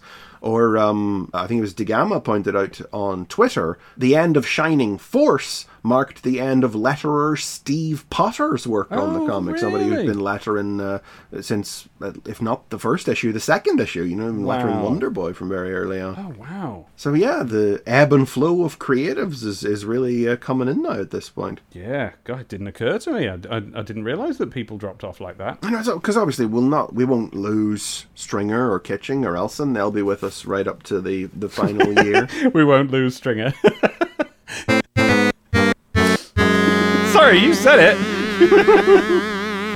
And Corona will do the Amy strips right up to the end, and Mick McMahon will be the big addition to the artistic stable as the comic goes on. But yeah, now I'm realizing it's kind of just like a mental list of the big guy. Like what will be the last story Carl Flint does, for instance? Yeah.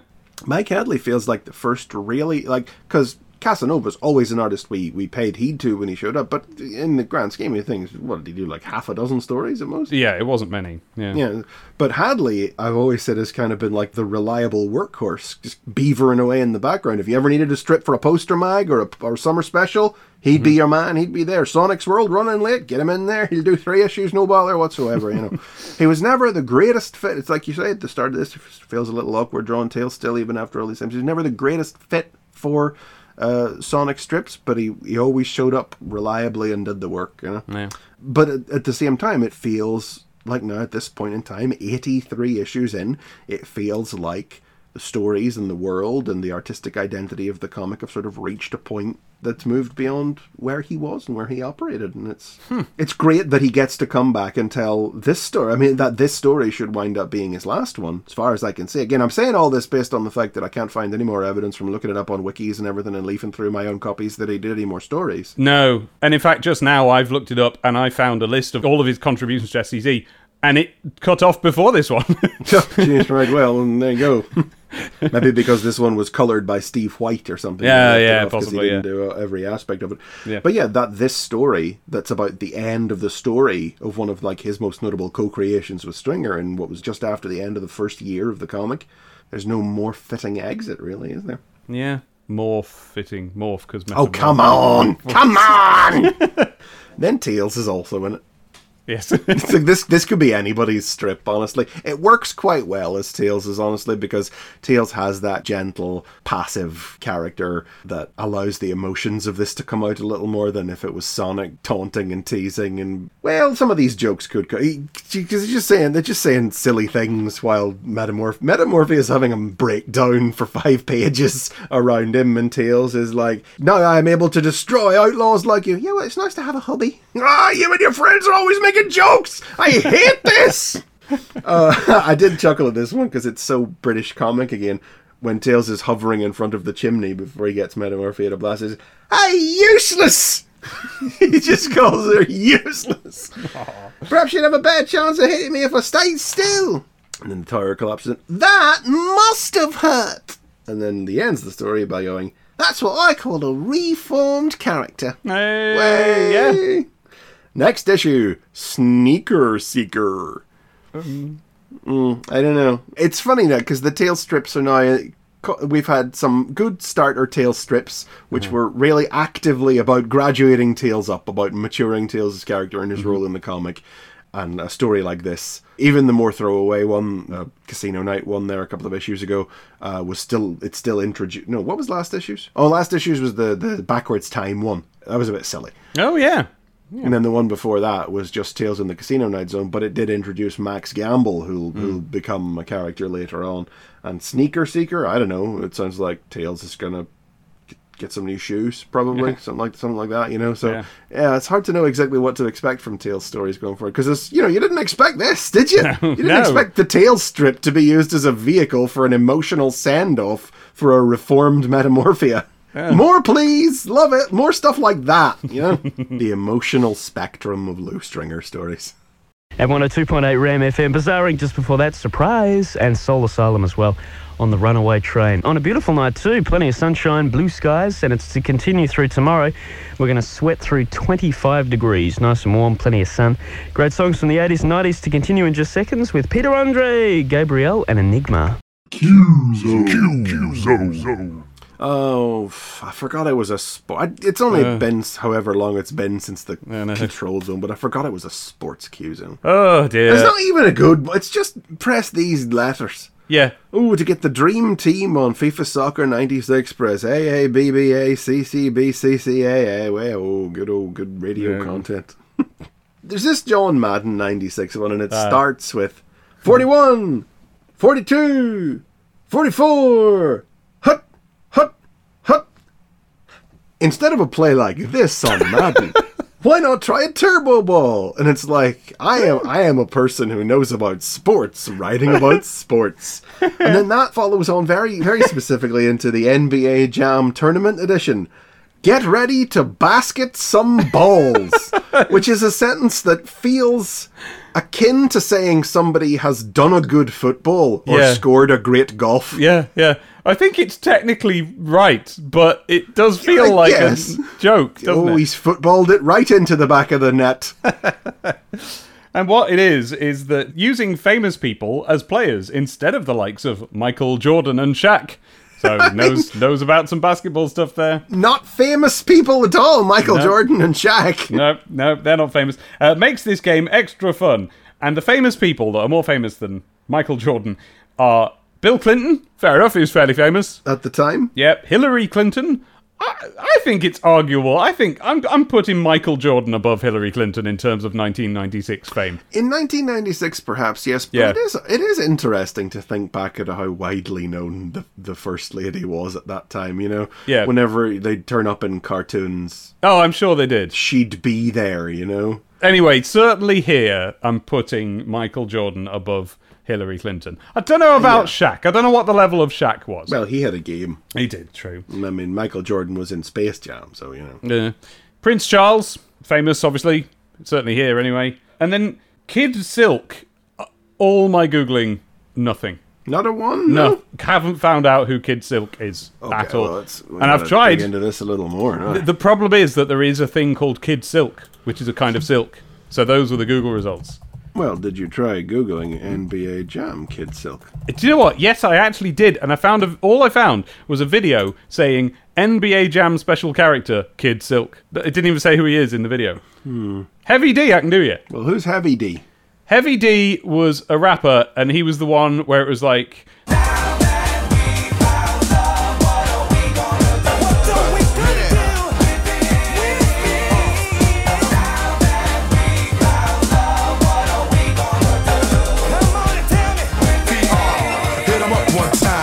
Remember that? No, I don't. You'd recognise it if you heard it. But but also you might recognise it because it sounds a little bit like the Ghostbusters 2 song. Well, I guess we're gonna have to take control. We got. If it's up to us, we've got to take it on. Have to go the whole belly, Who the hell's Kid Silk? Well, my suspicion would be if we can't turn up anything about him, that Kid Silk simply might not be a real person, and Chris Jones didn't know that. Oh. So he might just be, like, for this. Except the weird thing is that NBA Jam Tournament Edition, they're all real people, aren't they? I bet. The players in that. And then that slightly pathetic old man tone of the whole thing, I think, is capped off by the end of the hints and tips section for Sega Rally, where it gives you a key to make the track reversed. And Chris Jones just simply ends the Q zone on this reverse track cheat by saying, "Backtastic." Oh, well, wouldn't it be fantastic to go back to 1996? It beats reading these. In the diary zone! I have a bad case of diarrhea. I have a bad case of diarrhea. I have a bad case of diarrhea. I have a bad case of diarrhea. Just a short diary zone this episode, listeners, but we have a bit of Sonic content in it. Way! It's the summer, but I'm a little bit fidgety, I'm a little bit restless. Nothing's really happening because we're just sat at home twiddling our thumbs. I'm watching probably some old Red Dwarfs and Saved by the Bells on video as I eat my sandwich with my lunch. You know, just, I'm kicking around, fiddling about on the Amiga. So not very much is happening except for Tuesday the 23rd of July 1996, 10:46 p.m. Yesterday I finished my new song, I Have Got a Nose. I am putting that on the podcast. I've got it here. It's a tune I made on the Amiga, and it was like, it's just this little ditty. I have got a nose.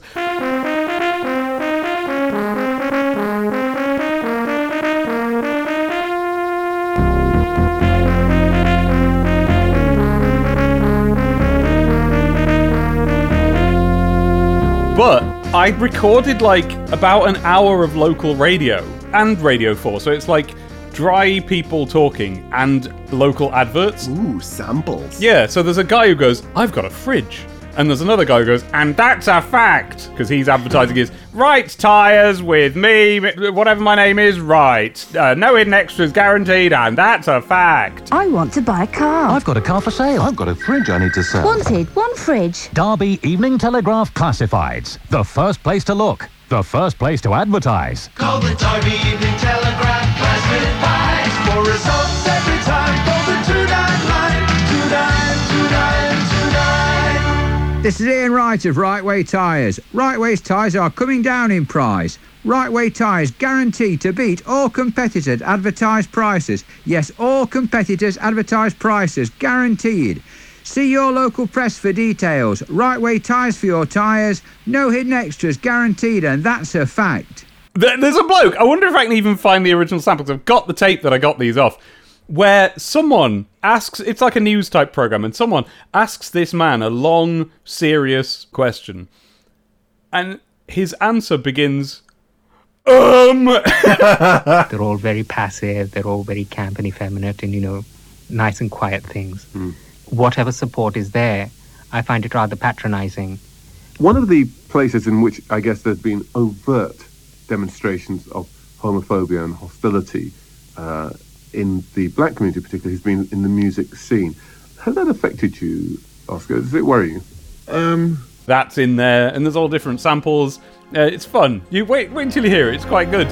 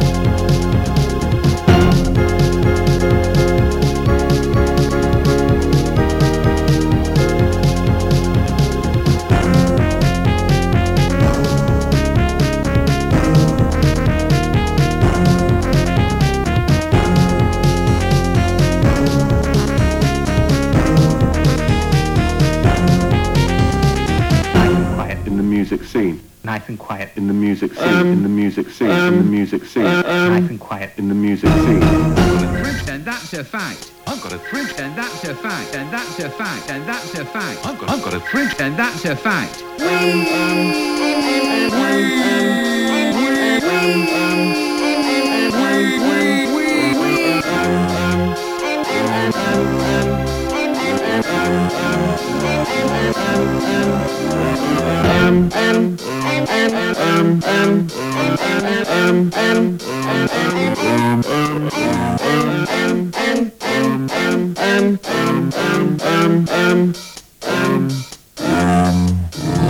Sunny sunshine, blue skies. Sunny sunshine, blue skies. Sunny sunshine, blue skies. Sunny sunshine, blue skies. Sunny sunshine, blue skies. Sunny sunshine, blue skies. Sunny sunshine, blue skies. You're wrong, Robin. It's neither.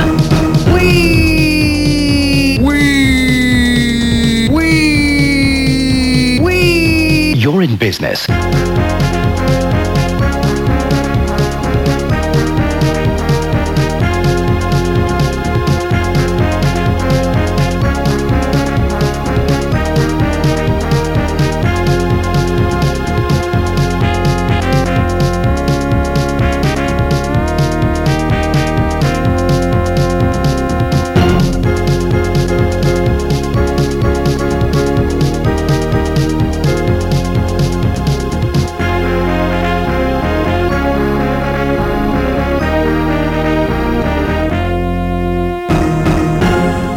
Wednesday, the 24th of July, 96. Dreamt that if I pressed my wart... I must have had a wart. I have a vague memory of... Ooh, I had a wart. I had one on my finger, I think. Yeah. Yeah, same, yeah. Yeah, same exact plate. Whoa. Maybe we connected across the sea by growing this wart. How did you get rid of your wart? I was going to ask you the same thing. Oh boy, is this what it's come to? I did, because I did the old wives' tale thing. After having it for weeks and weeks, Mum went, well, there is this old wives' tale, and we put potato skin on it. Oh. And 2 days later, it was gone.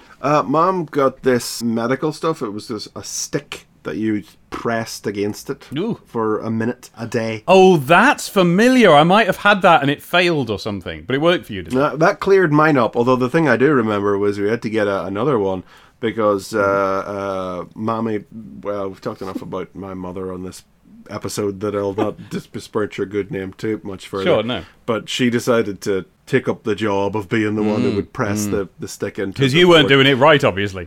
Clearly. Well, she went a little too ham on it, and and it snapped off and flew across the kitchen. So I had to get another one of those. Oh, wow. Well, she was trying to help. But the wart did go away, so... So I dreamt that if I pressed my wart, it played Land of Hope and Glory.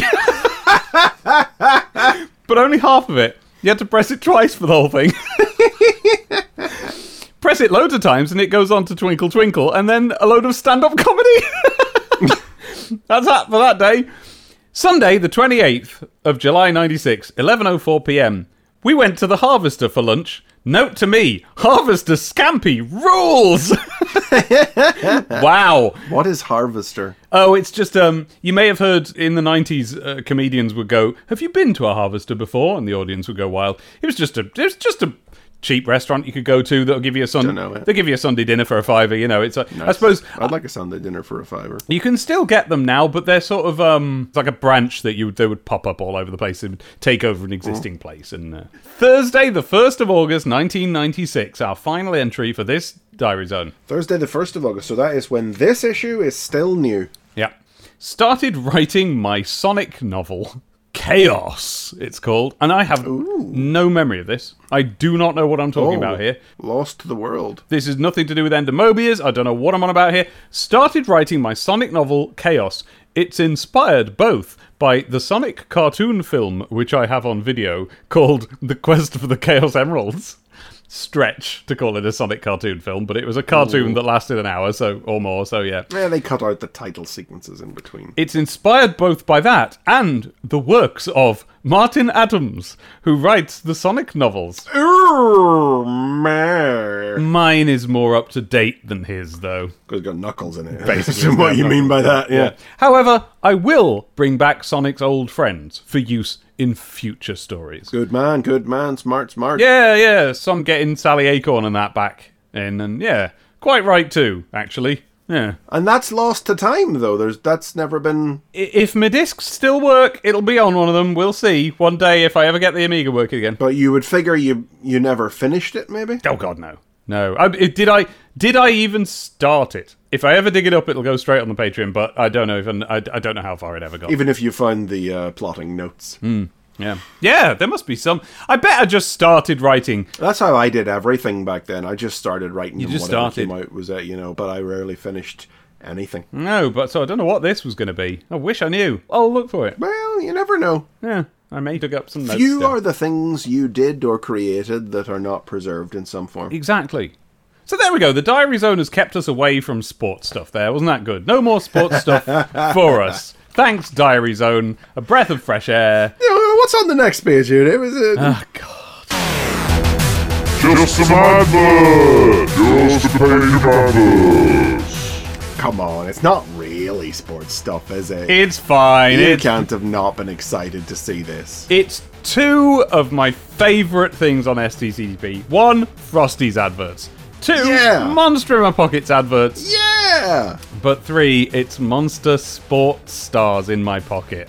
The follow-up to Monster Wrestlers in My yeah. Pocket, obviously. Now, with the wrestlers, I discovered, just by seeing the photo, that I actually had a couple of them. I do not believe I ever had any of these. I don't recognise these. No, I don't think I had any of these. But these seem to have only ever been available in the Frosties. Unlike the Wrestlers, which were, you could buy them. That's true, although I'm guessing mine came free with breakfast cereal. I would never have you would gone have and buy bought something wrestling sports-themed. toys. No. Talk such nonsense. Team up with Monster Sports Stars.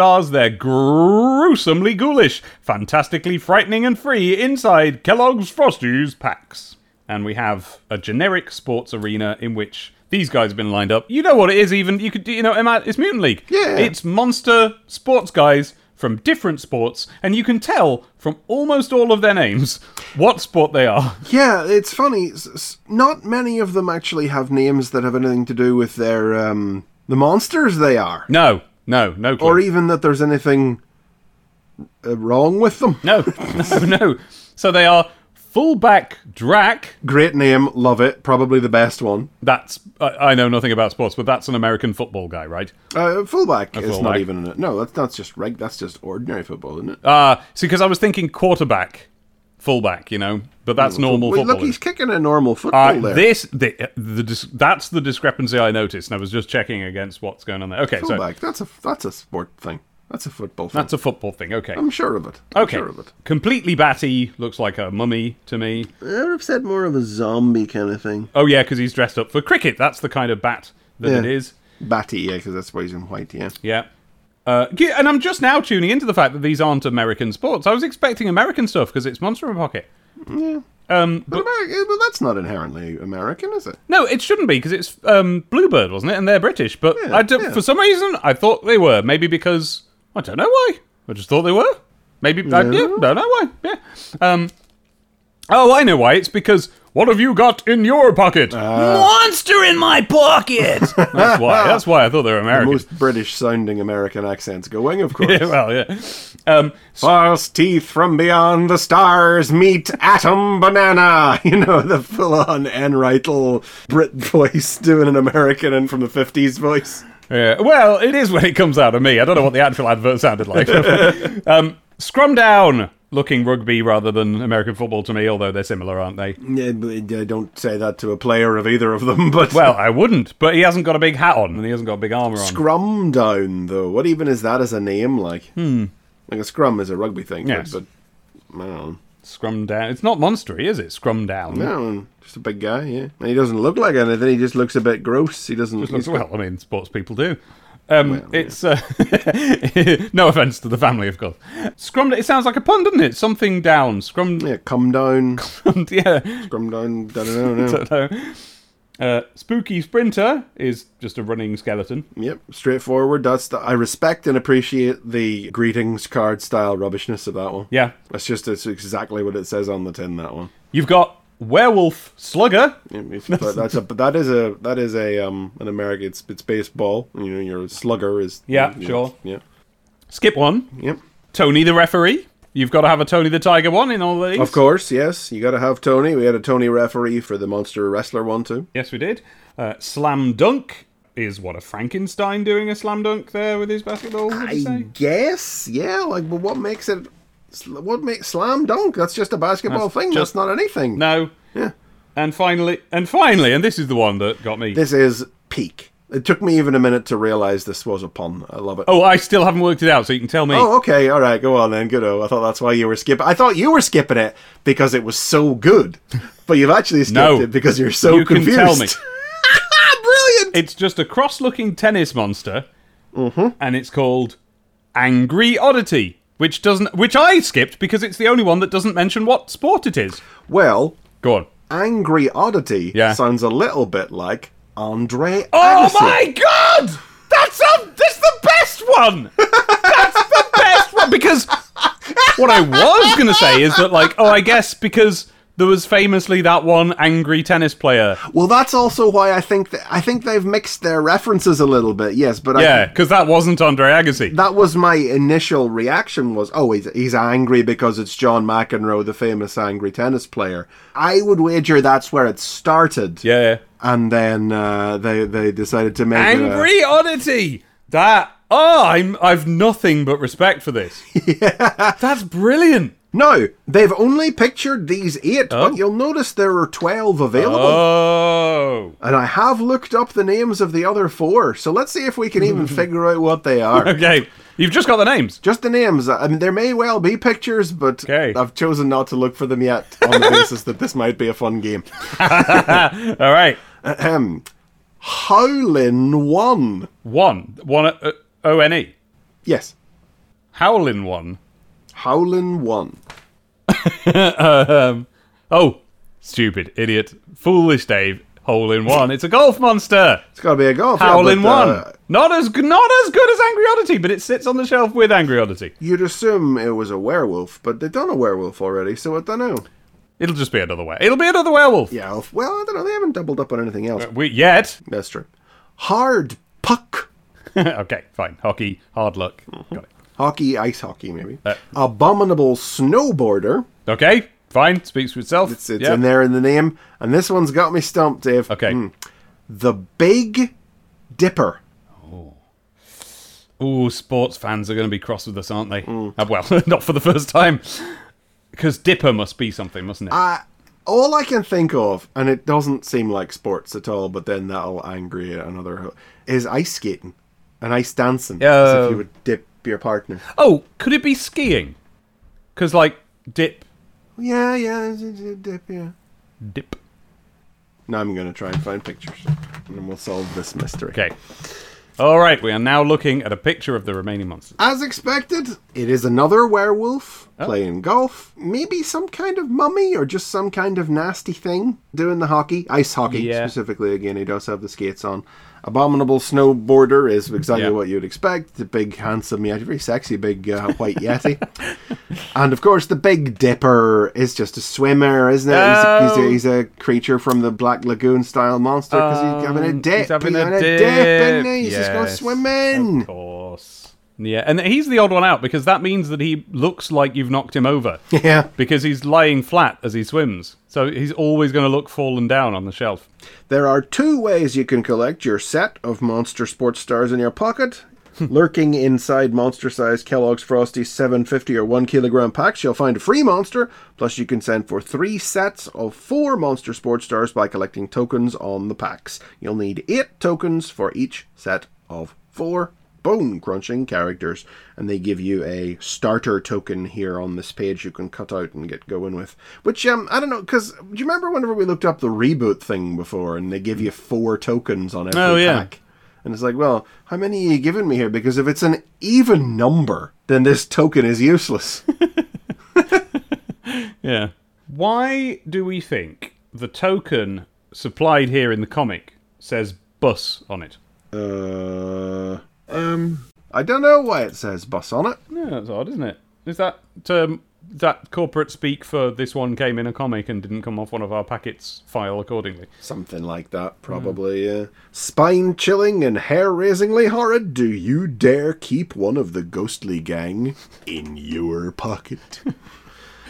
This must have been the last gasp for Monsters in My Pocket, right? Oh, God, yeah. I mean, with wrestlers being done now, and these aren't even in shops. These are just for Frosties. Yeah. What a shame. Monster in My Pocket was such a great thing. It was such a simple idea. Here's loads of little rubber monsters and you can just have them. That's great. It's weird that went under. It did come back in the end. Yeah, I think so. They've done Monster in My Pocket since. But it's weird that went away instead of just becoming like a generic sort of toy you can get everywhere, Well, the thing about it is, there are only so many monsters, right? Well. There are 2 werewolves in this set alone. Yeah. And if the whole appeal of the thing, as it was at the very start, was here is a vampire, here is a werewolf, here is a yeti, here is the Loch Ness monster, here is... by the end of it, they were doing Spring-Heeled Jack and the Mad Gasser of Mattoon. These were the things that they were doing back then, because there are only so many monsters. Yeah, but it feels like having, a little rubber witch. That's forever. That's the universe. That's like having a dinosaur. Just put that into you need more than one witch. Oh. There are different kinds of dinosaurs, but how different are the witches? I would be up for an entire collection of different rubber witches, personally. Yeah, but, you'd rather have one witch in 4 different colours. Oh, I'm torn now. Oh, I don't know which way to turn. Oh, I'm pulled in every direction now. Oh, that was a noise of uncertainty because it sounded a bit more of an old Vic Reeves thigh rub kind of whoa. The very notion of a little rubber figurine in 4 different colours.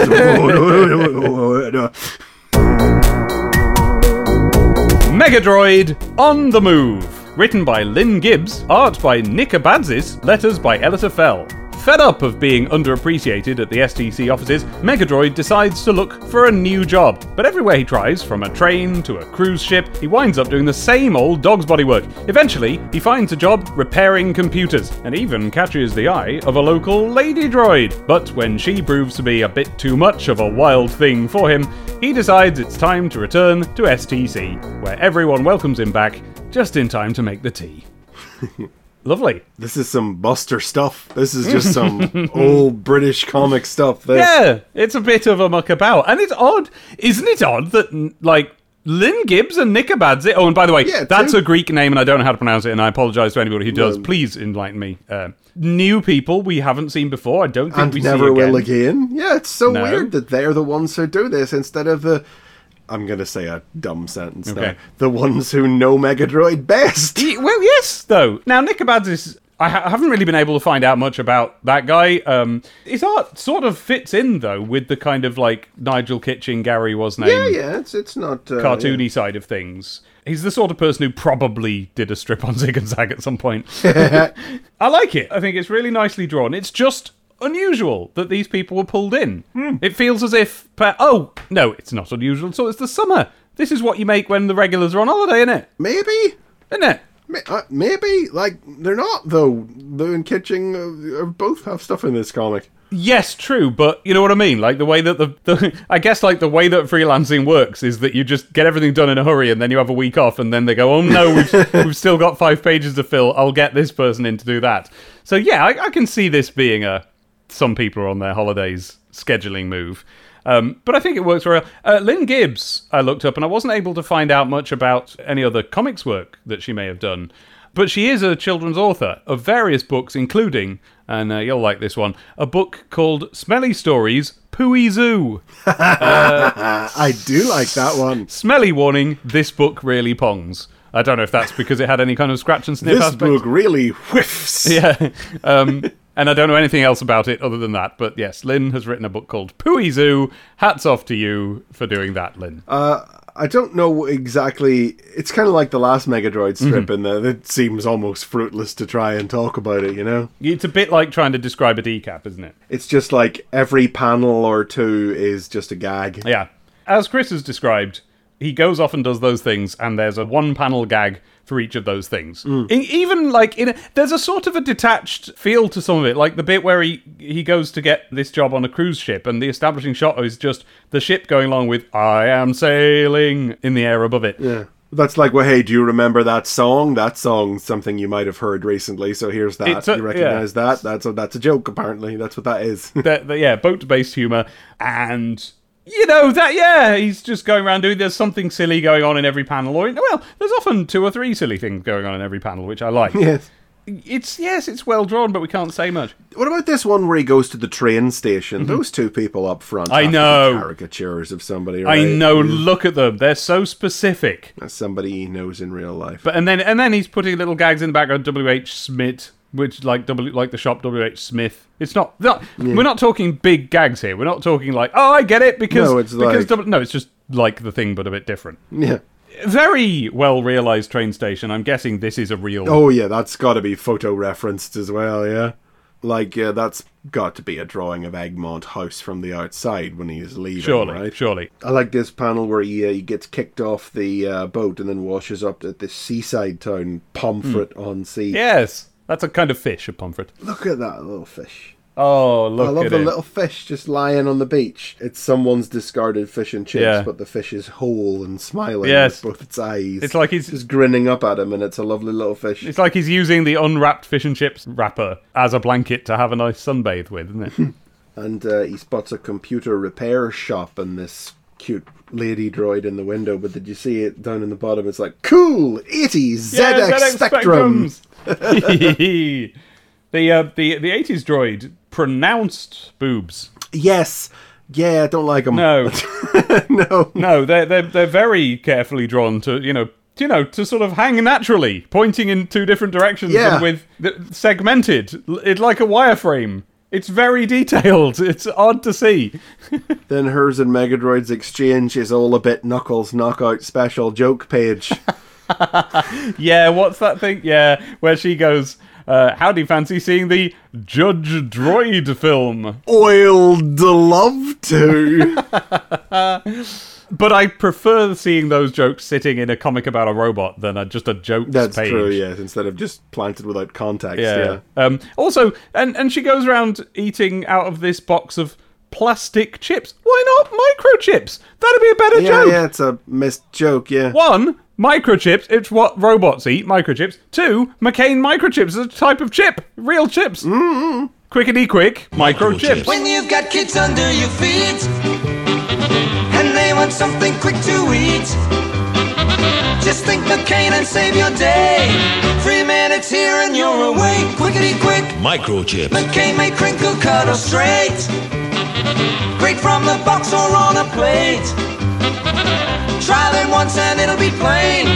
4 microchips make them McCain. Quickety quick, microchips. McCain microchips. Real chips. Crickety quick. Megadroid gets a bit mad that she's eaten all the chips and won't offer him one. Yeah. And then they go down to the discos, and I'm not sure what his beef is at the disco, to be honest. No, neither do I. He's just having... So what it is that his heart gradually breaks, right? And in so he gives her the oil, there's that thing. They go to the cinema, she's eating the chips, and his heart breaks a little bit. As he says, she hasn't even offered him a chip. Next one, down at the Techno Toes disco bar, and what it is that... I gotta be honest, though, she looks like the sort of one who'd talk through a film, and I'm on his side, right? You're getting a vibe off her. I know. So they're in the disco. She's got this... By the way, she's got a cool design feature, which is that she's got, like, loads of wired plugs as a ponytail coming off her head that's kind of like... But they're all wires, and then they terminate in one plug at the end, as if that was like the scrunchie at the end of her hair. That's right, yeah. And in the disco, she's spinning this round. Yeah, the plug just whirling around on the end of the wires. Like a helicopter blade as she dances. And Megadroid is just sitting with his head in his hands, with his heart fully broken. But I think it's just that he's being a grump. Like, that's not her. She's not wrong. I knew I should have oiled my joints before I left STC, he says, and it's like, well... Oh, that's what it is! He can't dance because he hasn't oiled his joints. That's what it is. But that's even so... But that's not her doing something to him. It's not her fault, yeah. Still, she does seem a bit... She's a bit rough, this bird. Megadroid doesn't like him rough, obviously. Yeah, I wouldn't enjoy myself if I went to a techno disco bar and If you were out with a lady who revealed that her way of dancing was to whip her hair round like a helicopter blade, that would be a bit too aggressive for you. Well, certainly if there was an object as sharp and weighted as a plug on the end of it. You don't want to get hit by one of them, that's true. She seems like she's enjoyed herself rightly, though. Megadroid, yes, apart from the fact she didn't offer him a chip, it really does seem like Megadroid's in the wrong in this one, honestly. Cheer up, you misery. Yeah, that's it. He's just a misery. He's just not a good date. And I say that with full understanding that I would be in the same position as Megadroid if I found myself in this scenario. But it would be like... Yeah, this someone's on me. I'm going home. Yeah, what's happened here is he's dating someone far more interesting and fun than he is. Yep. So he's got to go back to the office. And the way he goes back to the office is quite fun, isn't it? Yeah, he hops on some power lines. Yeah. He climbs up a pylon and zips along the thing, and they have to, put a little caption, note to boomers, don't try this at home. A note that very much looks like it was added in after the fact. Well, because it's got that look that we've noticed before of being carefully written over some Tipp-Ex. Elitafel did not write that. Yeah. It's got that knobbly-bobbly look of... I suspect there was always a caption there, but I don't think it said this. But it was probably a funny joke. Yeah. Or Elita made such a pig's ear of the caption that she just had to write it again. Because this is a rewritten over Tipp-Ex caption, no matter what. Yes, definitely. Then he goes home, and they do a big welcome back wave, big sign, and they've got tutors and balloons, and then they tell him to go and make the coffee. I might have known. This is some silly summer special stuff. Yeah. But it is so random. What's it doing here? The previous Megadroid strip made sense. Did it? Why? Well, it was in the bumper-sized Christmas special issue. Oh, there you go then. Yeah. It was an extra strip in addition to the normal ones. Whereas this is very random. This wouldn't have felt out of place in the summer special to replace that movie story with the glue gun camera from this year's Sonic Summer Special with this one. So you're right about that, but you're right about it in the way that people who are able to say that the order of songs on an album isn't very good are able to talk about that. Like, fundamentally, I'm sure you have a point, but to me, there's just a cool thing here in this, so I don't mind. Next issue, a new image for Sonic's World. That's not something to get too excited about. I think new image is just the title of the next Sonic's World strip. I don't think it's... But yeah, all in all, it's a silly, cute, just very straightforward, bustery, Beano-y sort of thing with cute, serviceable art and the kind of writing where they just make a joke each panel and it doesn't really make a story, but there's a start and there's an end and some stuff happens in between them. And, it's fine. And I don't think Megadroid will ever get another strip, which is fine because it's a little weird, but... Oh, I agree, but... I want him to. I think honestly, I would have Megadroid in as frequently as Decap. Make him the story at the back. That's just a bit of mucking about. I quite like it, but then again, it's a very limited There's a certain number of things you can do with Mega Droid, and I think we've done them all. Yeah. And I mean, I like that this one is about reminding everybody that he is not the bloke who runs the comic, but the guy who gets the coffee and massages their feet and everything, you know? More than a summer special, this would be at home in an annual, I think. Yes, an annual. You're right, actually. The summer special wouldn't make any sense at all when you think about it, obviously, because they're not even hosted by Mega Droid. Oh, yeah. But it feels like the sort of strip, that it needs to be somewhere as part of an event. And an annual, that's the kind of thing, Speedlines. Channel tuning. This one from Owen Davies, sent via the miracle of email. He wants to know whatever happened to the News Zone. This insight into the world of Sega fast became my favourite section of the comic. It was useful being the Sega know-it-all at college, but now I'm as dumb as all the rest. Oh, college is an older sender here. Oh, yeah, yes. Mega Droid says, so much for the... I know. Hang on a minute. Come on. At college, you can read actual games magazines. What are you doing? Well, maybe it's one of those things where technically the school I went to was called college. Oh. Not actually a college. So it might be a situation like that.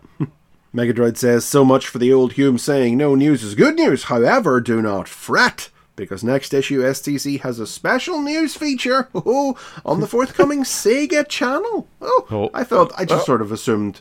Well, no, I was going to say... I just sort of assumed that had come and gone by this point. And it's in fact probably documented and provably untrue that I already looked up and knew and talked about on this podcast the dates that the Sega Channel actually happened in the UK. Yeah, I think somewhere in the 30s or 40s, because I was listening to it not that long ago. But I have long since forgotten them. Same. And it. Yeah. And turns out it was still only coming now. My impression was that it was something that didn't come out in this country, but then perhaps I was corrected on that in the very episode that we're talking about. That is what I remember it being, that we assumed it didn't get here, and I went and looked it up and it turned out it did. And now it finally is, and I guess I'll just have to go and look it all up again next episode. Getting personal. Dear Mega Droid, I must know the following, asks Mark Farrelly of Dublin, Ireland. Chris is going to play Mega Droid, answering these points. 1. When is it your birthday? I'm as old as STC itself. ... Precisely true. 2. How do you get around when you have no legs?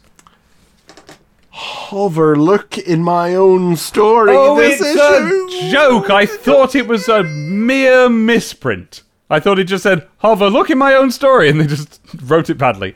You're quite right. Hover, look. Hover, as in hava. 3. How'd you go to the bathroom? Mind your own business. Nice. And the last letter here, DIY Sonic, comes from Ryan Worgan in Letchworth in Hertfordshire. Dear STC, I have a great idea. How about a step-by-step guide of instructions on how to draw Sonic? Oh, and of course we know, the Mega Droid replies, you can pamper to your artistic needs by uncovering diagrams and instructions of how to draw Sega's Super Speedster, I feel like they're filling some space there, in the 1996 Sonic Holiday Special. And everything printed this time wins a hog tag. The hog tags! We talked about it last time, but just lest ye forget, it is hog tag time now. Yes, hog tag. How long will they last? Who knows? Who knows? We've got a couple of bits of fan art. Daniel Fulton from Portsmouth has sent in Mystic Sonic, which is Mystic Meg, already described on this podcast. Yes. The fortune teller from the National Lottery. I genuinely thought that she was something else besides that. But was that what she was, like, created to be? Huh? As a character? Oh, you mean you thought that she was like Russell Grant or something, and then she was also on the... Yeah. She may well have had a career before the National Lottery, but I hadn't heard of her. She was famous for the National Lottery. I bet she was in The Sun or something, you know what I mean? She would have been in something. Yeah. She would have been in The Sun. I don't know how people get away with that, talking like the way she talked, but that was being allowed on television, and that was like that bullshit cadence of hers. Yeah. What is that acting? Is that acting, love? Is that what that's supposed to be?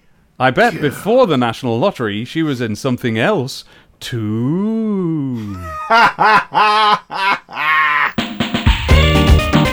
Margaret Lake from Lancashire was sub-editor of the News of the World and deputy editor of its Sunday supplement, until in the 80s they decided the paper should have an astrologer, and Meg Markova was born. And then we got an interesting bit of fan art up here from Craig Marlowe in Northants. Interesting is the word, yeah. The caption is Knuckles has a fistful of dollars, and it's Knuckles. I don't even know what as. No, it's impossible to really figure this one out. He's got a blue coat on. Yeah. And the coat has dollar signs and pound signs, just stacks and of coins, cash. Yeah. and notes of money. And then he seems to have he has money in both hands. In one hand he's got a bill, a £5 note. Yeah. In the other, he's dropping a gold coin. But it looks more like he's punching a gold coin downwards through the air. That's exactly what it looks like, yeah. And he's got a little sort of yellow flower up beside where his ear would be, as well as if he had a flower tucked behind his ear. Yeah, exactly. That, which suddenly makes the shirt read as like a Hawaiian shirt because of its colours. It's light blue and green not really, and yellow. Not to me, no. Does to me. That is odd. And also, Craig has tried hard to figure out where the shoelaces would go on Knuckles' shoes. He's tried a couple of different places on each shoe. And then ultimately has sort of just not inked them over. It's something he's given up for a bad idea. Well, Knuckles doesn't have shoelaces. Well, exactly. He just puts those big Lego pieces on there to hold them shut. That's exactly it, yeah. Do you think that's what they are? Is that what they are? They clip shut and then the circles come up through the plate and that's it clipped.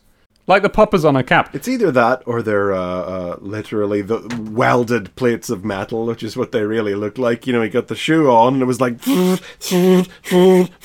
it just does not coming off now. That's how he puts his shoes on every morning. He gets his welding equipment out. Every morning? No. They're on now for good. Sega was like, we're taking no more discussions about what Sonic characters' feet look like. Everybody from Knuckles onwards, those are getting bolted on and never coming off. It's your letters, it's your letters.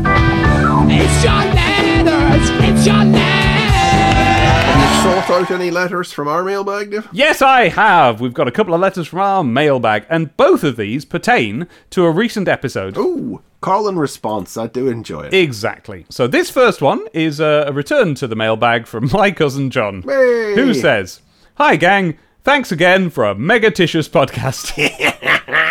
I'm just listening to the 3rd birthday episode, and I thought I'd share some thoughts on Sega World. I would have gone as a birthday treat, possibly 9 or 10, which puts us in either 96 or 97, when apparently it was well past its prime. Well, me and my mum went down to London specifically to go there, as I imagined it was some grand exposition of everything Sonic. I'm afraid that my abiding memories of it were of disappointment, as there just wasn't enough Sonic there for my liking. I did get to play Sonic the Fighters and Sega Sonic the Hedgehog, the one with the rollerball. Wow, and enjoyed both. Oh, God, I didn't know I was tied by blood to someone who's seen that arcade game. And I enjoyed both mostly because they had Sonic in them. We also went on a VR roller coaster thing that was really cool. I don't remember the giant escalator, though.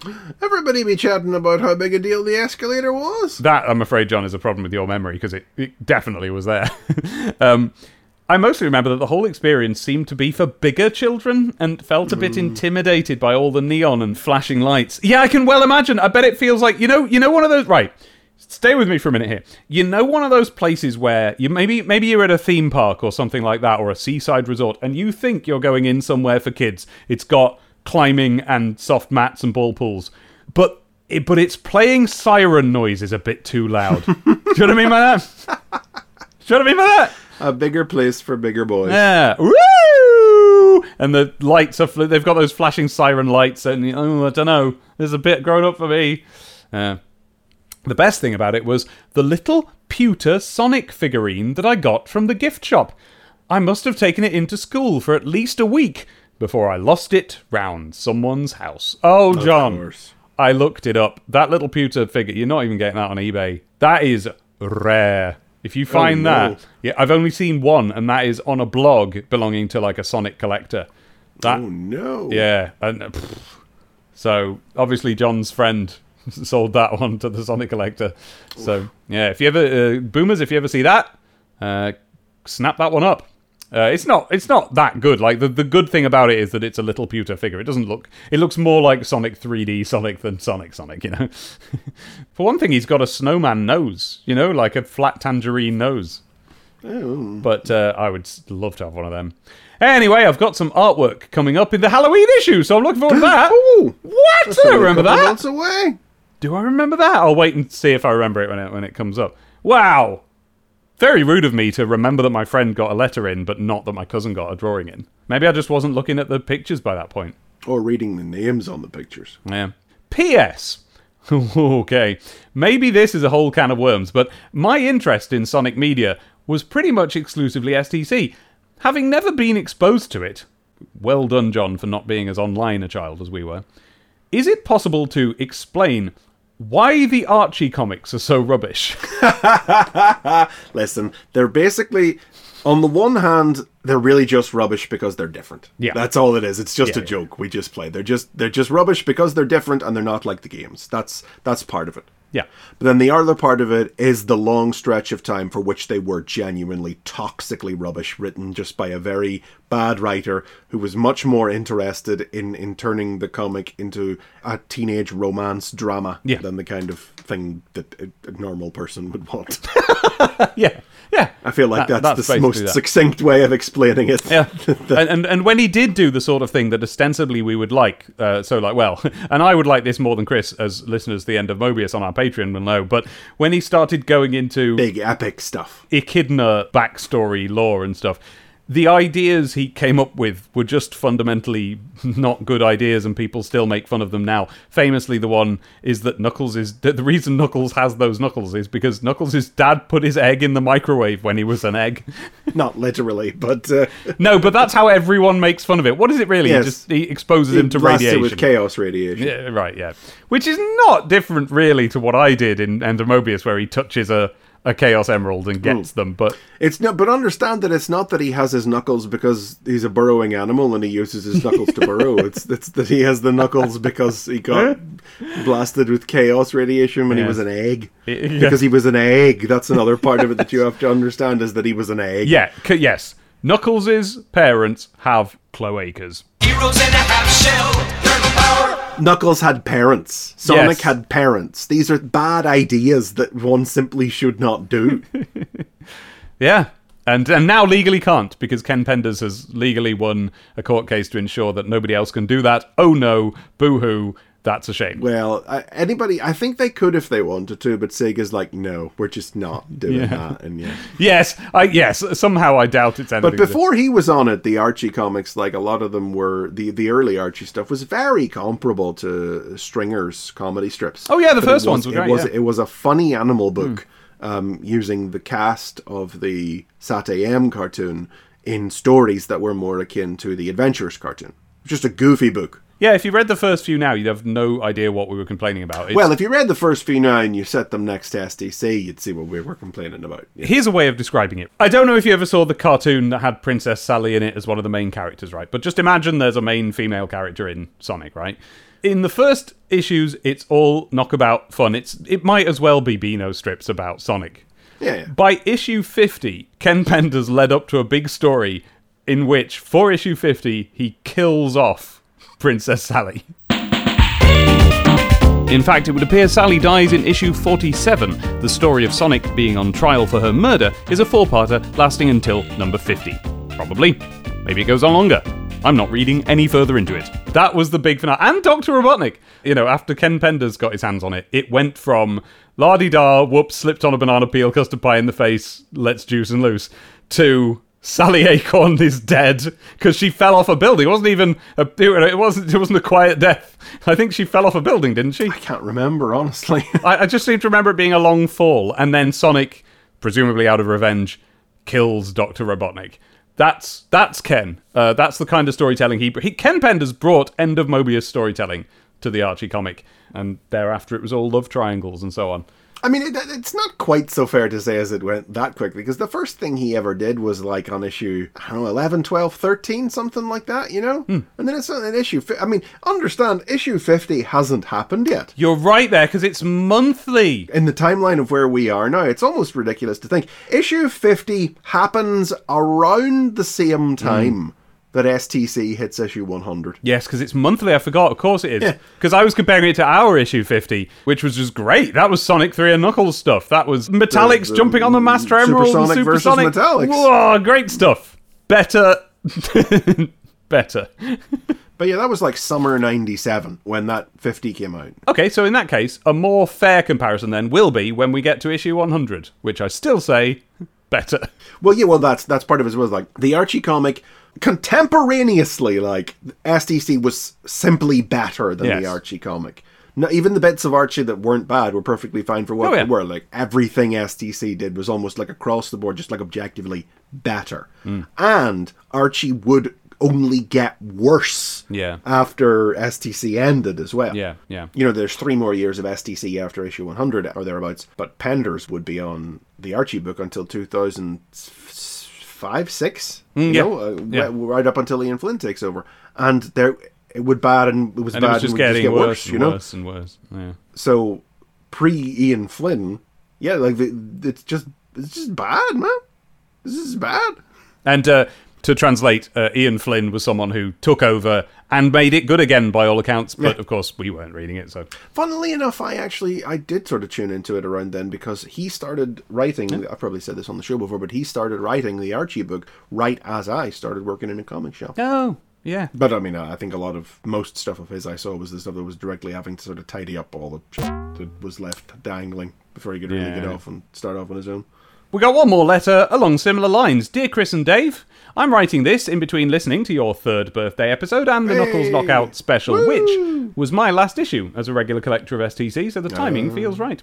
I did buy issue 83 after this. Hey, here we are, this issue. But only because we were stuck in the ferry port in France at the end of a holiday, waiting for a much-delayed boat, and it was one of the few things I had any interest in reading in the small stack of English magazines you could purchase. But by and large, at the ripe old age of 14, I had moved on to more, and I use the term loosely, grown-up reading material. See, that's like me and knocking it off when I did. If I had bought the next issue, which was the Mark Millar Spinball Wizard thing, I would have been like, oh yeah, I was right enough to stop this. And I can only imagine if you picked up this issue, thinking to yourself, I'm kind of, at a point when you decided you were kind of done with Sonic. Oh, yeah. And you picked up this one, and it's just like a kind of perfectly good but very throwaway Sonic story. The Tails story is, you gotta kind of cut into it to really get to what's good about it. A silly little Megadroid story and the second half of an uneventful Knuckles story. If you'd been on the fence at all, that would have been like, yeah, no, right enough, actually, yeah. And it's so silly because this is actually just not representative of everything on either side of it. It's so much bigger, cooler stuff is actually happening and about to happen on either side of this. This is an unlucky one to happen upon. So more, use the term loosely, grown-up reading material like Sega Magazine and Essential X-Men. Oh, yes. I am very much looking forward to continuing into an era of the comic that's completely unknown to me alongside you and your still excellent podcast. Hey! Now, my main reason for writing in, though, is... I feel like a lot of my responses in this letter section are always you reading something and me going, hey, in the background like some sort of Muppet. Now, my main reason for writing in, though, is as a response to the conversation about Sega World in the latest episode. For you see, in May of 1997, on my 15th birthday, I actually went to Sega World with my family. I've been excited by the idea of it from features in both STC and Sega Magazine, and managed to convince my mum that this would be an excellent birthday outing. And I did have fun. I loved an arcade anyway, and this was one of the biggest I'd ever seen. I had to go on Street Fighter 2. Bit late for that, but alright. Played Daytona 4 years later. Played Daytona USA in a proper sit-down cabinet. And I had my first encounter with Sonic the Fighters. But even then, I couldn't help but be a bit disappointed with the overall experience. Our tickets granted us access to 3 of the main attractions. Oh god, so there's different tickets for different amounts of attractions you could have. Yeah. And I don't know if I made bad decisions, but certainly 2 of them were a bit rubbish. The first one, it was like one of those 4DX cinemas, but without the water spraying you in the face. The audience was sat there being taken on an underwater mission by a weird little robot. There would come a point where you would get attacked by a monster, and the robot would urge the audience to press the big red buttons on their chairs to fire missiles at it. To my annoyance, half the audience didn't seem to understand what was going on and didn't bother. We got eaten by the monster. Oh. I actually really enjoyed this ride, and it put me in mind of the sort of attractions you'd get at the French theme park, Futuroscope. It was fun and exciting and easily the high point of the day. Futuroscope, surely. I beg pardon. Yes, it probably is Futuroscope. Well, I don't know how the French would pronounce it, but yes. Yeah, Futuroscope! Do you know about Futuroscope? I don't. I'm just making fun of the French. Right. The Futuroscope, I've actually been there. Oh. Yes, I've been to Futuroscope in, I believe it was, I don't even know, many years ago with Abby. And what it is it's a theme park. I may have mentioned it before. I've mentioned it somewhere. It's a theme park where every ride is an IMAX screen doing something else. Okay. That's what it is. So there's an IMAX screen that's in 3D. There's an IMAX screen that's showing a 3D film. There's an IMAX screen that's showing you that bit Homer cubed off The Simpsons, but in 3D. There's one where there's an IMAX screen, and then the ground is glass, and under it is another IMAX screen, and it's showing nature footage of birds in flight, and you can look down and see more things like that. And for you, but perhaps for the Twitter, I have 2 photographs here of me and Abby at Futuroscope. Look at little baby Dave. Yeah. And little baby Abby. How long ago was this? Well, I don't know. I'm a little disappointed you don't have a bum bag on, Dave. I know, me too. I mean, I've got my bag on, so... Yeah, but that's not the point. So that was fun and exciting and easily the high point of the day. The second ride we went on was basically one of those big simulators that were popular in the 90s and early noughties. So we had 2 rows of people sat in front of a screen who each had 2 joysticks that didn't move with fire buttons on the top of them. Michael Jackson then appeared on the screen in front of us and sent us on a mission in space.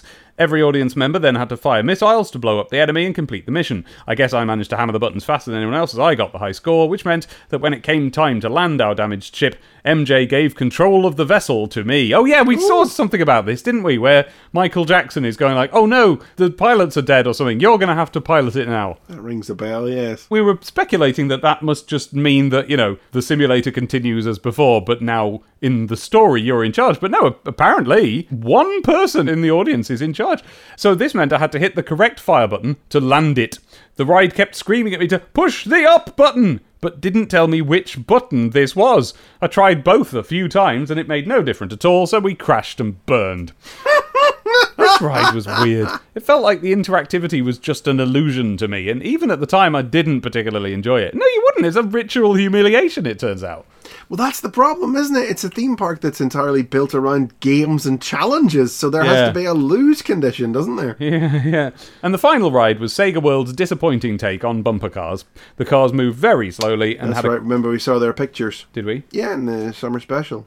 And had a cage over the top of them with a cannon on top. Yeah, oh, yes. The cannon, remember? Yes. They were plastic balls like you'd find in a ball pit all over the floor. You had to drive over these to suck them into your car's cannon. Oh, quite like that. This sounds amazing. What was bad about it? And then fire them at the other cars. Great. This sounds brilliant. Yeah, the aim of the game, of course, is to realise how far away from the other cars you need to be to beam them directly in the face. Well, they've got a cage around them, so you can't.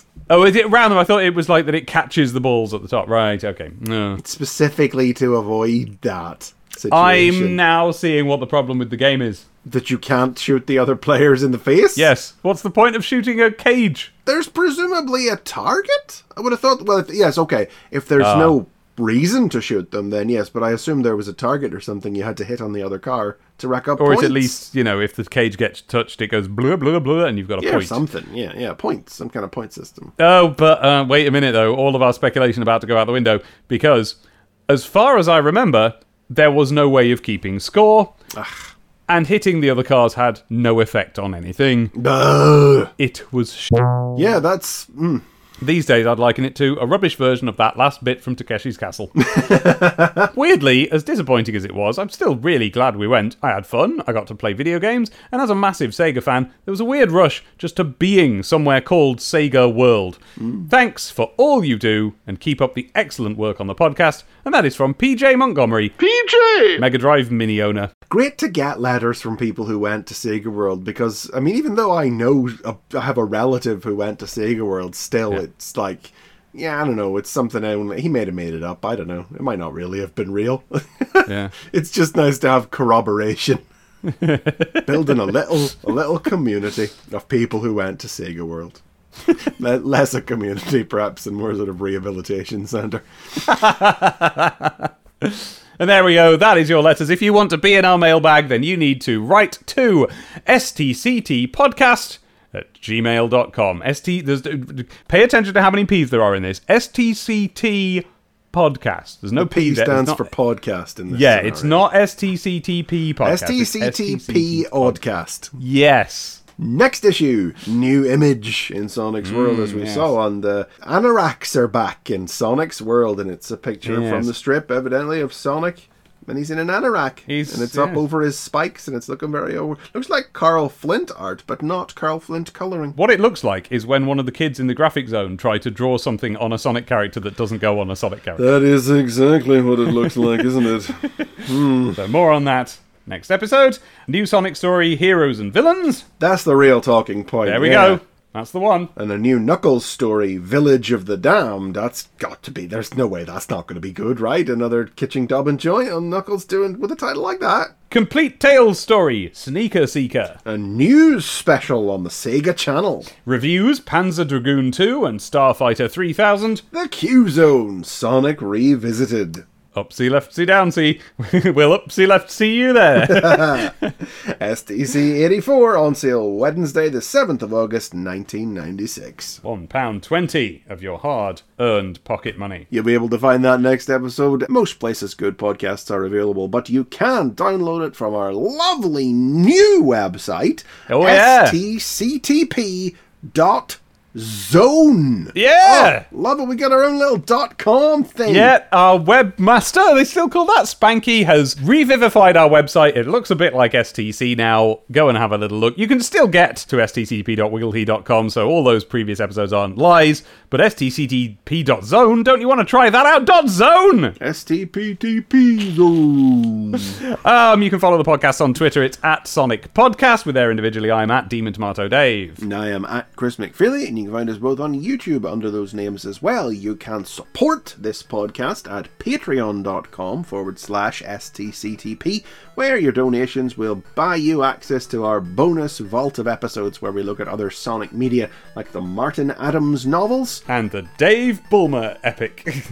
Yeah, novel is not the right word for that thing you've composed. No. Serial online fiction that hurts Chris more and more each time he has to hear any of it. The End of Mobius. Notionally, we're progressing closer to the end of these things now at this point. Yeah, we'll have to come up with another idea. But it does feel like the closer we get to it, the more it sort of recedes away out into the distance, like just a ever rainbow. so slightly beyond our reach. Honestly, some of the looks on Chris's face when I'm reading in my old fanfic is worth price of admission, which is anything you want. Yeah. Pound coin. No tears. Many pound coins. Many pound coins. You know, you get our gratitude and favour if you do that, of course, but you get the same content. Our theme song is Synchronize. That's by Sonic the Comic, the band, a band called Sonic the Comic, whose work you can find at sonicthecomic.bandcamp.com. But we have been Sonic the Comic, the podcast, and we will see you next time.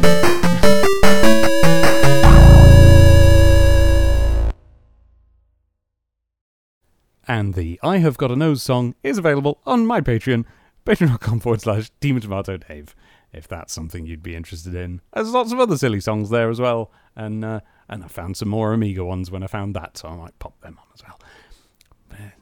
Okay, bye.